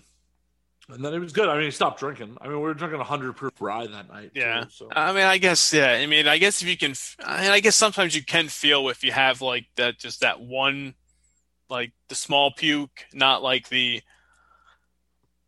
multiple violent pukes that definitely will fill multiple cups of it. But if you're just gonna do that one, that's just like where it's just kind of sitting in your, in your throat before it kind of makes its way down, and you just kind of have to get it back up. In that case, yeah, I can see that. But otherwise, I'd be like, hey, give me a second, run to the bathroom quick, do it, then come back and continue the podcast. Honestly, I feel like he was so trashed out, like he wasn't making it to the bathroom. Yeah. Yeah. So in that case, it's probably better off that he went in the cup. Otherwise, he would have started to walk, and then next thing you know, it's all over the floor. And you're like, yep. Who's cleaning this up? You cleaning that up? Not it. Not me. Not me. Not it. I'm here to clean up audio, not vomit. Yeah. That's not in the job description. I want no part of that. Yeah.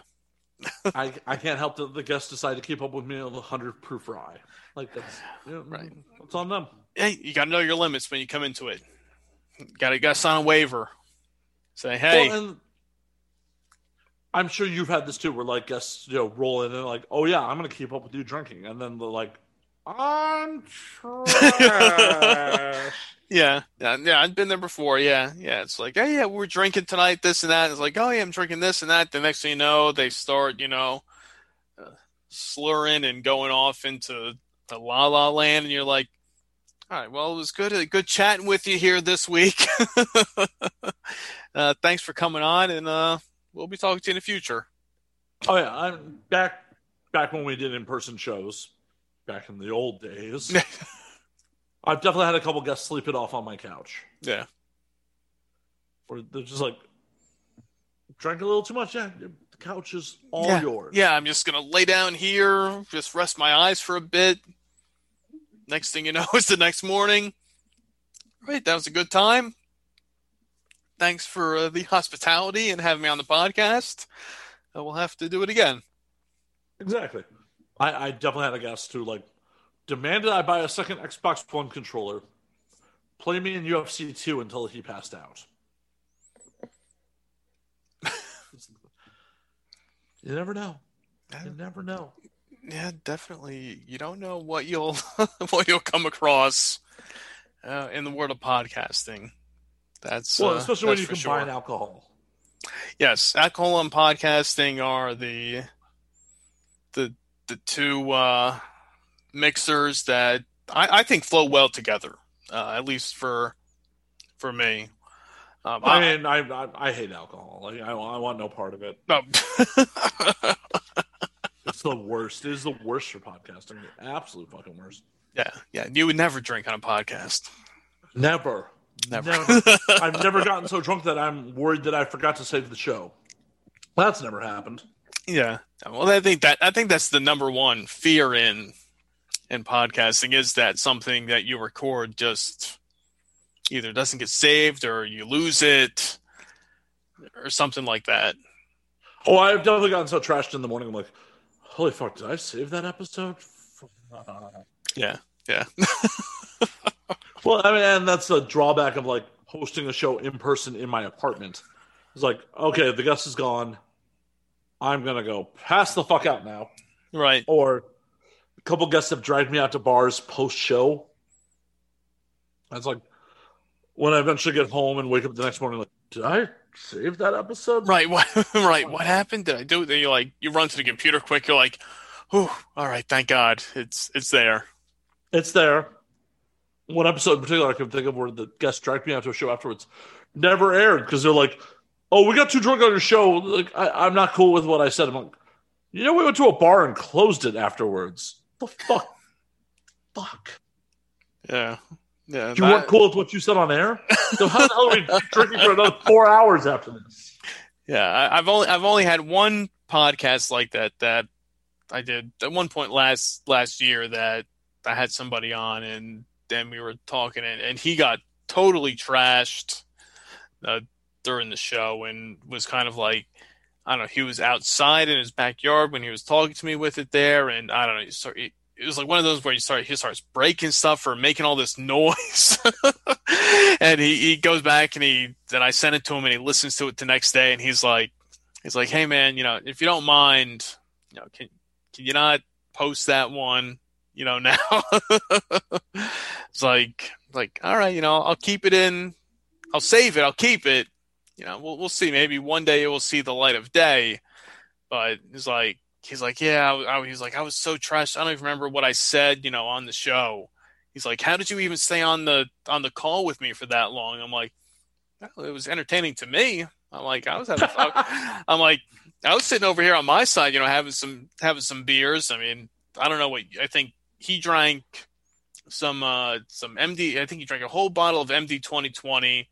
He was drinking some PBR extras, which are the higher alcohol PBRs, and maybe he was doing some hard alcohol with it too by the time I started talking to him.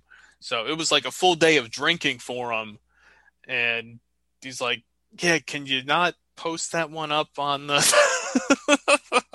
I'm like, all right. I'm like, all right, we'll keep it in the archives. We'll put it in the save folder for now. And maybe down the line it'll find its way. I've only had 2 episodes that flat out didn't air. One of them, the guest punched me in the head during the episode. On purpose? Oh yeah. So this is a story for my audience that may be tuning in. You've heard this story, but for Bob's audience. So a friend of a friend was a very major celebrity's son here in LA, who's a director in his own right. They hooked us up. And I'm like, hey, what do you want to drink on the show? He's like, my friends say I get a little mean when I drink, so just Red Bull. And I don't think shit of it. Like, all right, cool. Let's do this. He shows up at my place. And I'm like, yeah, I got you some Red Bulls. We're good. He's like, you know what? I decided I want to drink tonight. I'm like, all right, cool. So we banged down 2 shots before we even get on air. And he goes to take a 3rd shot before, without me. And at the time, I'm like, was this bitch think I can't drink? In retrospect, that was a red flag. That he wasn't waiting for me to drink that 3rd shot. He got a problem. So we start to do a complete shit show of a podcast.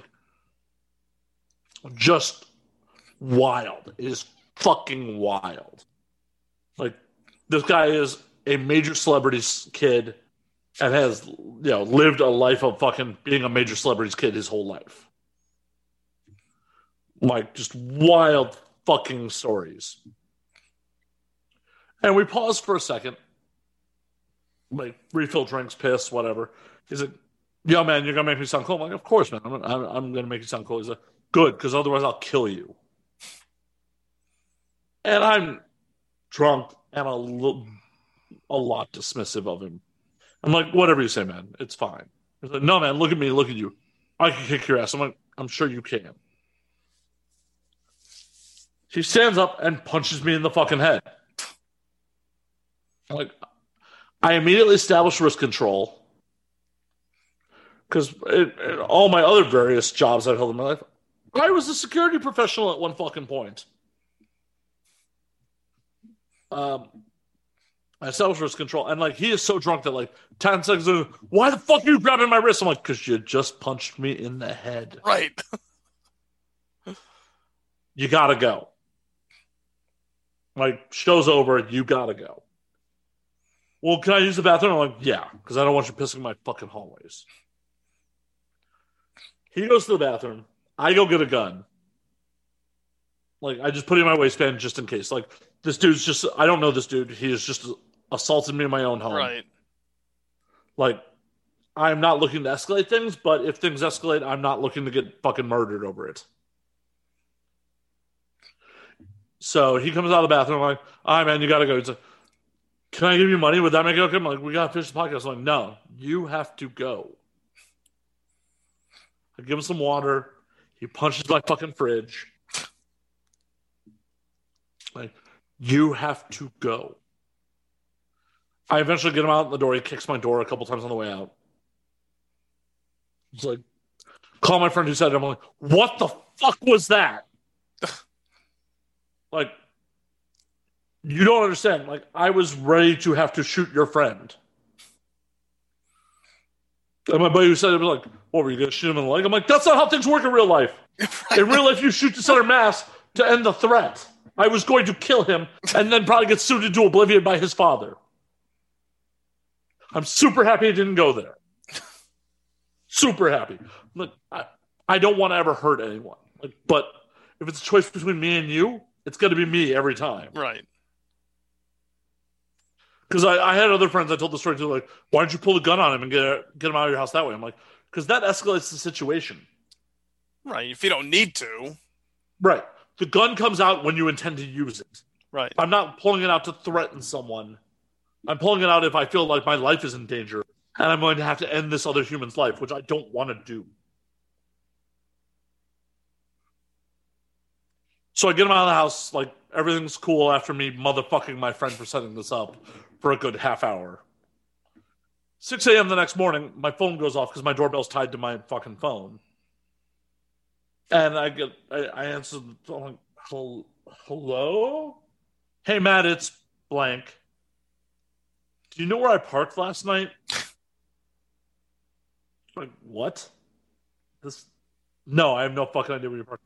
Oh, man, I can't find my car. I'm like, that sounds like your fucking problem. Well, did I not leave your place cool last night? I'm like, no, man, you definitely did not leave my place cool last night. You punched me in the fucking head.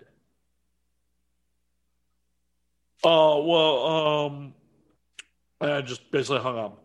What I found out from our mutual friends was he lost his car, apparently came to on Hollywood Boulevard at like 4 o'clock in the morning, cuddling with a homeless person after being kicked out of multiple cars, lost his wallet, broke his nose. Like, it was a whole to fucking do. And this is a major fucking celebrity's kid. A major fucking... And apparently he walked back to his house just in time for his wife to take his kid to fucking school, and she almost left him over it. Wow. I get reminded of this fucking event every year because he's been sober since. He DMs me on his sobriety anniversary like, hey, Matt, how are you doing? I've been sober since. Like, how's everything going? That's right. And now we drink changes lives. See, you saved him. See, your that experience of that one night changed his life. So that's what you get. And the crazy part is I don't think he has any clue that I had a gun and was very unwilling but able to end his life if I had to. Right. If you needed to. If it came down, if push came to shove, if you had to do it, you would have done it. But he has no idea. It wasn't, like you said, it wasn't like you pulled it out and said, hey, man, get out of here, or otherwise, I'm shooting you. It was just like, if it came down to it, I have it, protection, go from there. But, yeah, he has no idea that was really on. It was there, ready to go if need be. And he just thinks, okay, man, I fucked up. Every year he's like, hey, man, I'm sober still. Thanks to you. It's like, well, gee, thanks. That was not the evening that I would have expected from you, but I really would love to air that episode somewhere because the stories were fucking wild. Like, fucking wild. Just how crazy the stories he told were. Man, so that episode never aired. We had one other one that, The one where like it was a couple rock musicians, a tour manager, and a VP from a record label. The three of us were, well, the four of us like there were bombs set up, like fucking solo cups of alcohol, and then after, like, nothing too crazy happened but after it was all said and done, like the A&R rep was just like, I said some shit I can't air, so that episode never aired. Thankfully, I never got punched in the head on that one. And then the only other episode that did not like properly air is episode 85. My audience is intimately aware with episode 85, but for your audience, what happened was I had an adult performer over. We did the show. In the middle of the show, she basically propositions me and goes, "So are you going to fuck me or what?" And I paused the recorder. I'm like, "Are you doing a bit or do you actually want to fuck?" Like, if you're doing a bit, I'm happy to get back on air and just run with it. If you actually want to fuck, I'm down. She actually was down to fuck. We went and banged it out. And then got, post-coitus, I'm like, we got to finish the show, right? Like, we didn't do any sign-offs. We got to get back on air.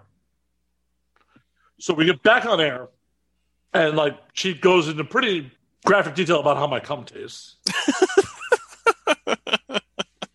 We wrap the fucking show, like, and we go. 2 weeks after it was recorded, 4 days after it originally aired, she texts me like, "Oh my God, I sound like an idiot. You have to take it down." And I immediately comply because, like, I'm not looking to fucking ambush people and make people look bad. Like, Right. But I have advertisers. Like, this is my business. I didn't even get a thank you from her for agreeing to take it down. Right. And I don't know what you do in studio, like when you normally do shows, but I have people sign waivers. I didn't have to take it down. So the lack of thank you kind of rubbed me the wrong way.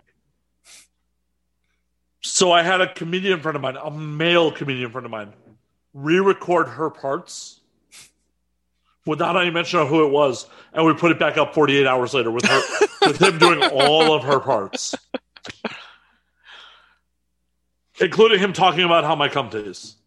I just mixed it in with my original dialogue. Right, you have to you got to keep it flowing the way it was if you're just going to re-record it. Yep. And if he's just doing her part, you got to keep it that way. Nothing wrong with that. Exactly. I literally just mixed it in with my original dialogue. It flows perfectly. Is episode 85 redacted? I will have to go back and check that one out now and see. Oh, yeah, now that I know now that everybody knows the backstory behind it, now we can really enjoy it. Yeah, it's a little behind the music. One of the funniest things I think I've ever been a part of, and I'm so happy, because just when you're like, okay, yeah, no, I'm happy to help you out with that, and not even as much of a thank you, like it just no, definitely, yeah, you want to. If somebody comes at you with that and says, "Hey, I don't like how that was. Can you, take it down?" Whatever. You say, "Okay, yeah, fine, no problem." And then you expect at least a thank you. I appreciate it. Exactly. Nothing more than that. Yeah. It was 2 weeks after recording and 4 days after it aired. Like, right. I gave her ample time to review it. Right. Yeah. That's more than. It's not like it was the next morning. You're like, okay, here it is, and they're like, well, shit. We did all this. I said that. You got to take it down. In that case, you could say, all right, I get it. That was a little quick. But, okay, you said 2 weeks later, you had time to think it over and say, hey, maybe that doesn't sound that great. Pull it before you air it. 4 days after I aired it, too. Right, yeah. You think within the first day, even if somebody came up to you and said, hey, I listened to your appearance, maybe you don't sound that great, but still, you want to at least get a thank you. I appreciate you, listening to me and my concerns. Not just take it down, okay, and then nothing. Well, screw you. Exactly. Like, oh hey, if I'm gonna replace this with another episode, I gotta turn around and edit another episode right here, right now. Right. So my audience has content for this week. Right. And my advertisers are placated. Like, this is a fucking business. Hey, but remember, either way, she still tasted your cum. So She did. She did. So who got the win out of that one? Hopefully we both did on that part. Like, I'm not trying to be like, oh, I just fucking nutted on her. Like, no. Right. I hope she got hers too. Like, Right. If she felt the sex was mediocre, like, I wish she would call me on that. Like, if she was embarrassed about fucking me, she really shouldn't have said on air, like, so are you going to fuck me or what? Like, right. Because literally it was a super confusing moment. I literally had to pause the recording and be like, are you being serious or are you doing a bit? Right. If you're doing a bit, that's cool. I will happily roll with it. Right. If you really want to fuck, well, I'm down with that too. Obviously. Right.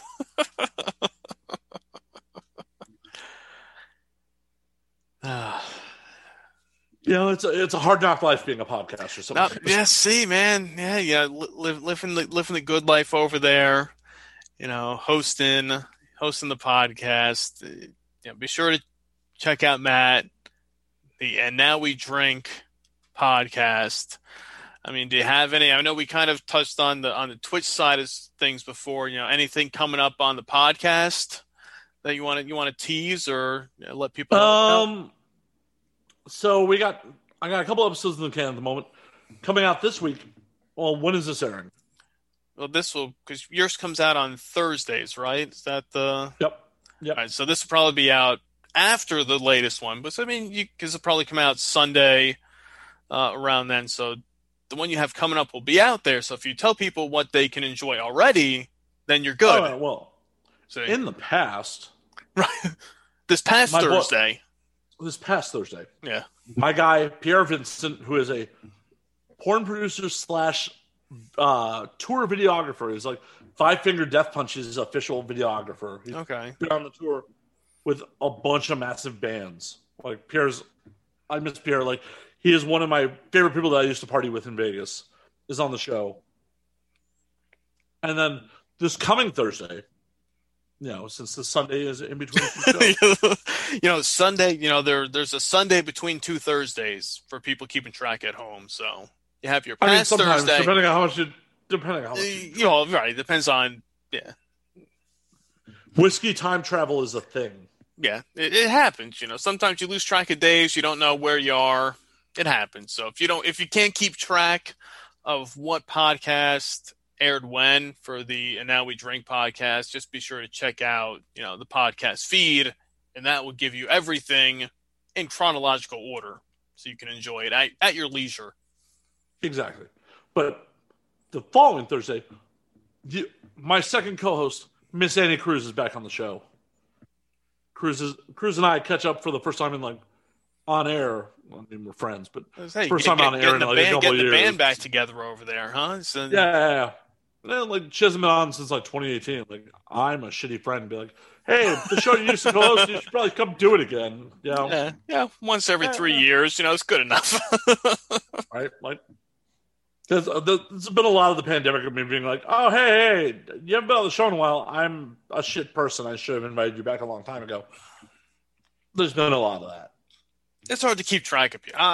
It's hard to keep track. You talk to people, you say, hey, you should be on the podcast.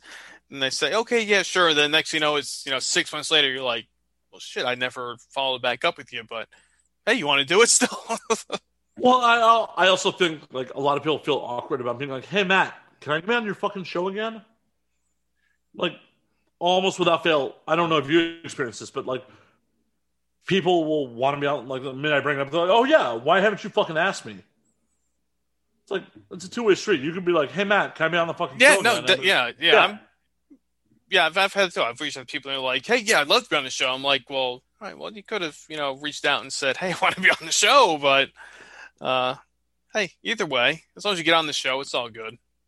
Exactly. I'm just saying, don't be bashful. I won't judge you for wanting to be on my show. Yeah. I mean, I'm hosting the show. I'm doing a show, every week, or so. So if you want to be on, just let me know and we'll make it happen. Exactly. Yeah. Only a half a bottle Eagle Rare later.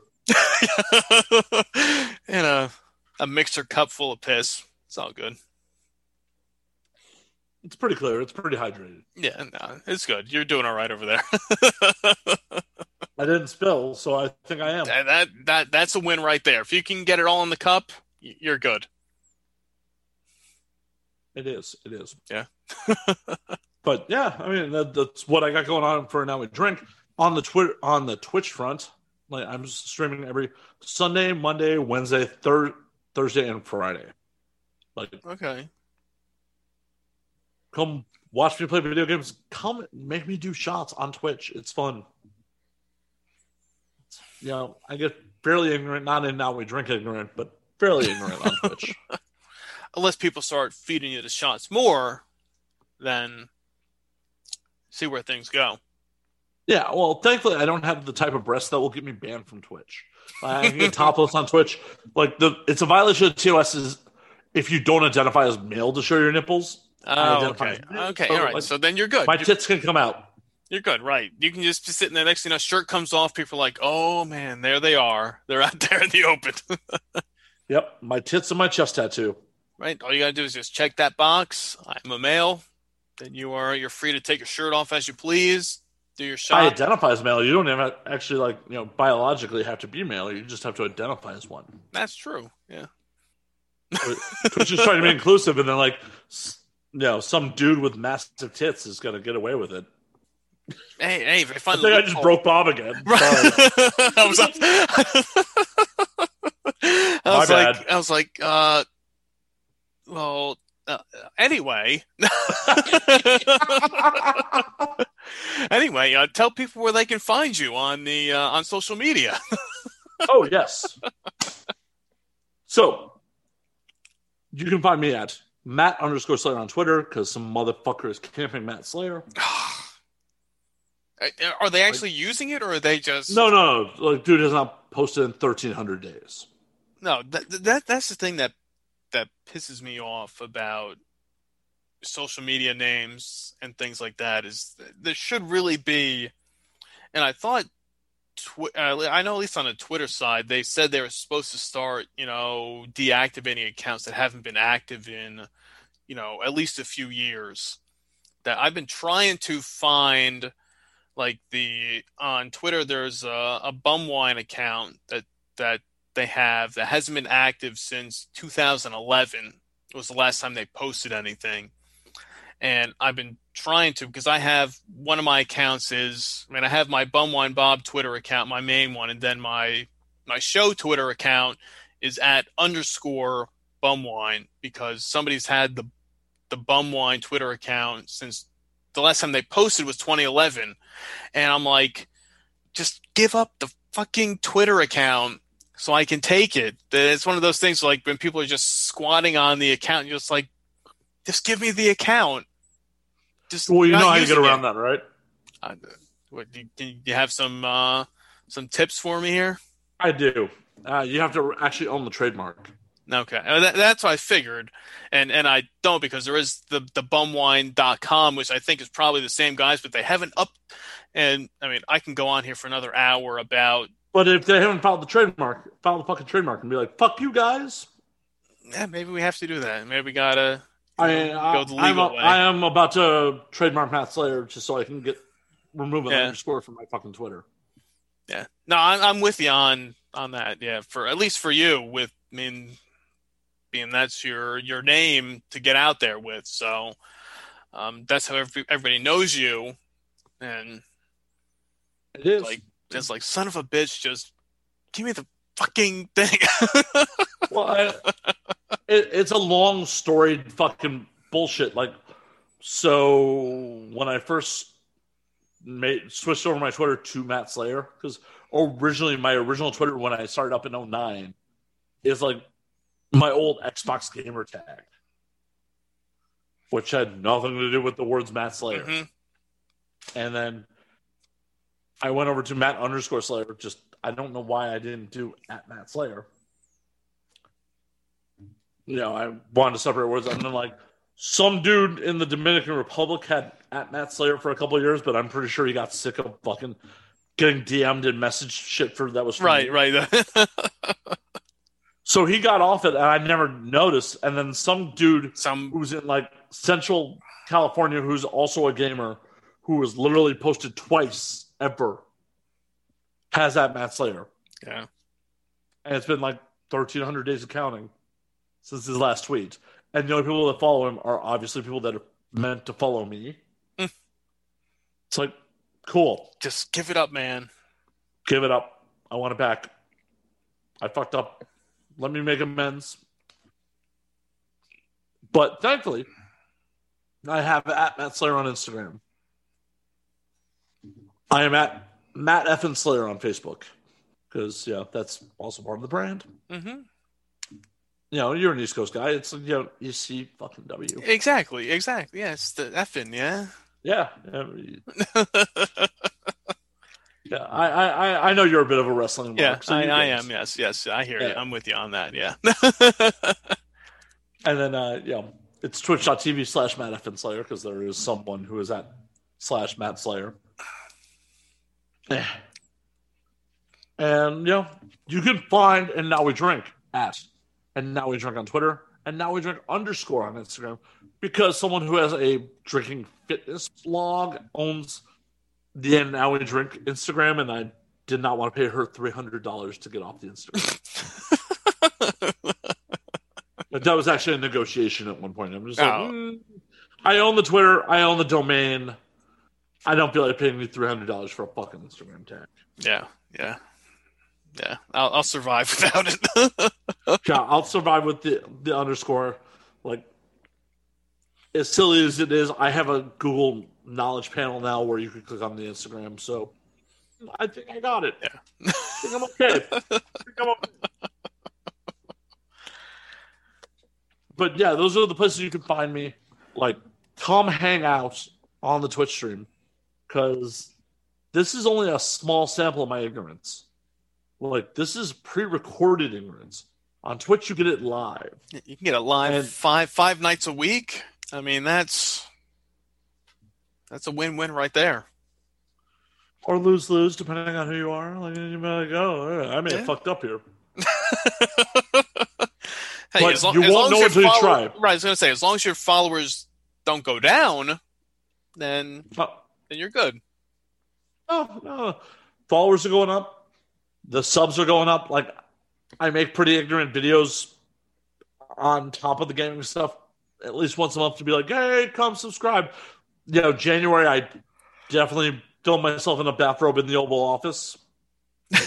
Well, that was you doing all those bathrobe pictures there. I gave you some props on that on Instagram when you were posting the ones with you and Bernie Sanders. Sitting out there.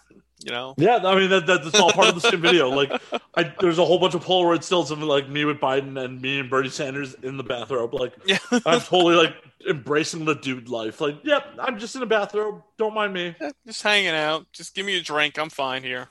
Exactly. Like, I'm just supporting democracy in my bathrobe. That's the American way right there. Democracy and sitting in your bathrobe, having a drink. Hey, that's the American way. Freedom is part of free balling. That's true. USA.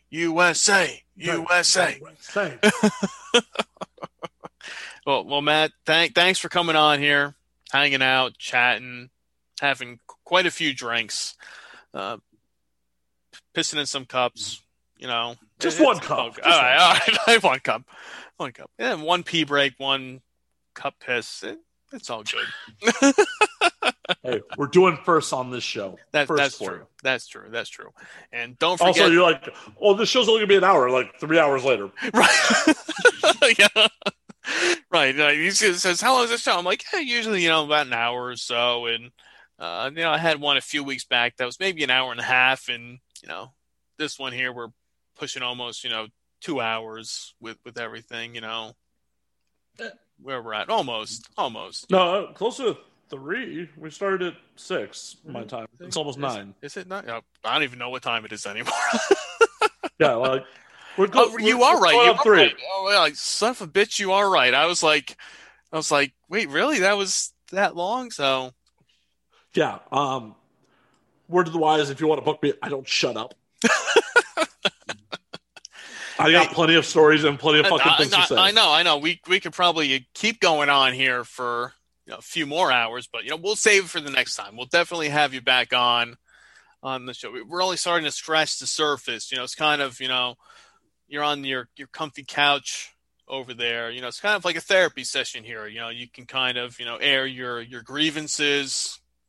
Oh yeah, as long as you don't show a black light on the couch, we're all good. Yeah, no, definitely. I can't over here. I can put a black light up to the monitor here, but I'm not going to see anything on your end. So, well, that's good. There's a lot of DNA on this couch. Yeah. After what we've kind of gone over here tonight, I mean, I could imagine what's showing up over there. So, well, that's why it's a leather couch. It's easy to clean. See, that's smart thinking right there. See, he's the man with the plan. He's right there. He's Matt effing Slayer. No, well, he can't. And if anybody out there knows the Matt Slayer out there, tell him to give up the account to the real Matt Slayer over here. Be sure to check him out. I mean, I actually bit the bullet this week. I'm like, yo, dude, DM me. Like, let's negotiate for my fucking proper brand. Right. But then you're hoping that the guy will actually see the message. Probably never. He probably hasn't logged in forever, so he's never going to see that. And that's good, because that is more of a case when my trademark goes through. I'd be like, Twitter, I want my fucking name. Right. Yeah, in that case, they say, all right, he's not active, he's not responding. All right, remove him. It's all yours now. Yeah. But, Bob, it was a pleasure. Please, for your audience, come up, check out the Now We Drink podcast. I drink with a lot of adult performers, comedians, musicians, other internet personalities. We get pretty fucking ignorant on my show. Pretty fucking ignorant. Right. I've only had sex with a handful of guests. Okay, and that's not bad. Out of 251 episodes, that's only a handful. That's not bad. Yeah, it's less than 10% of my guests that I've had sex with. Yeah. I feel it's on me to be super hands off about it and basically be propositioned. Oh, hey, you want to fuck me? Exactly. Right. If they want to do it, then hey, I'm not going to say no. Yeah, exactly. It's like, oh, you okay? You want to? Yeah. Okay, cool. I'm down. Should we be recording this or no? So, are we putting this on the podcast? I'm happy to talk about it audio, but no. I'm cool with keeping my dick off camera.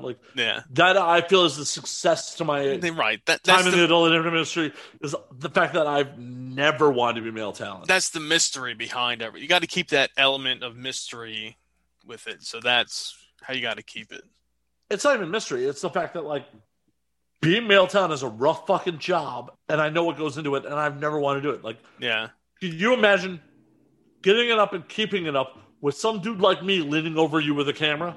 Yeah, no, I'm with you on that. I've had a couple male adult performers on my podcast too, and they've said the same thing too. They're like, guys will think that it's the best job and they want to do it, but he's like, when it comes down to it, it's not as glamorous as as it seems to be on camera.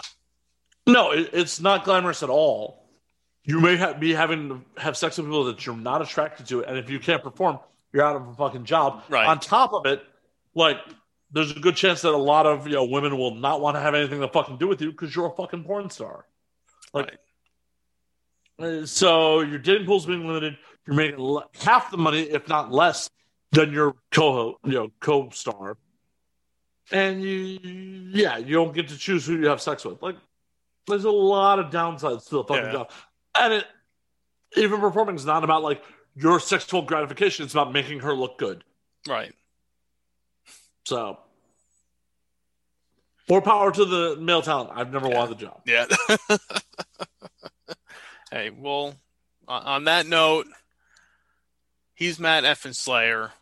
I'm Bumwine Bob. Don't forget to, I mean, it seems like ages ago now that I drank this thing. The pineapple, the Earthquake High Gravity Lager is the bumwinebob.com malt liquor, malt beverage of the week.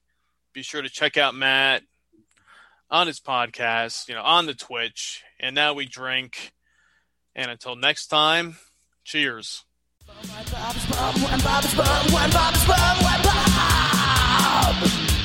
I need a beer.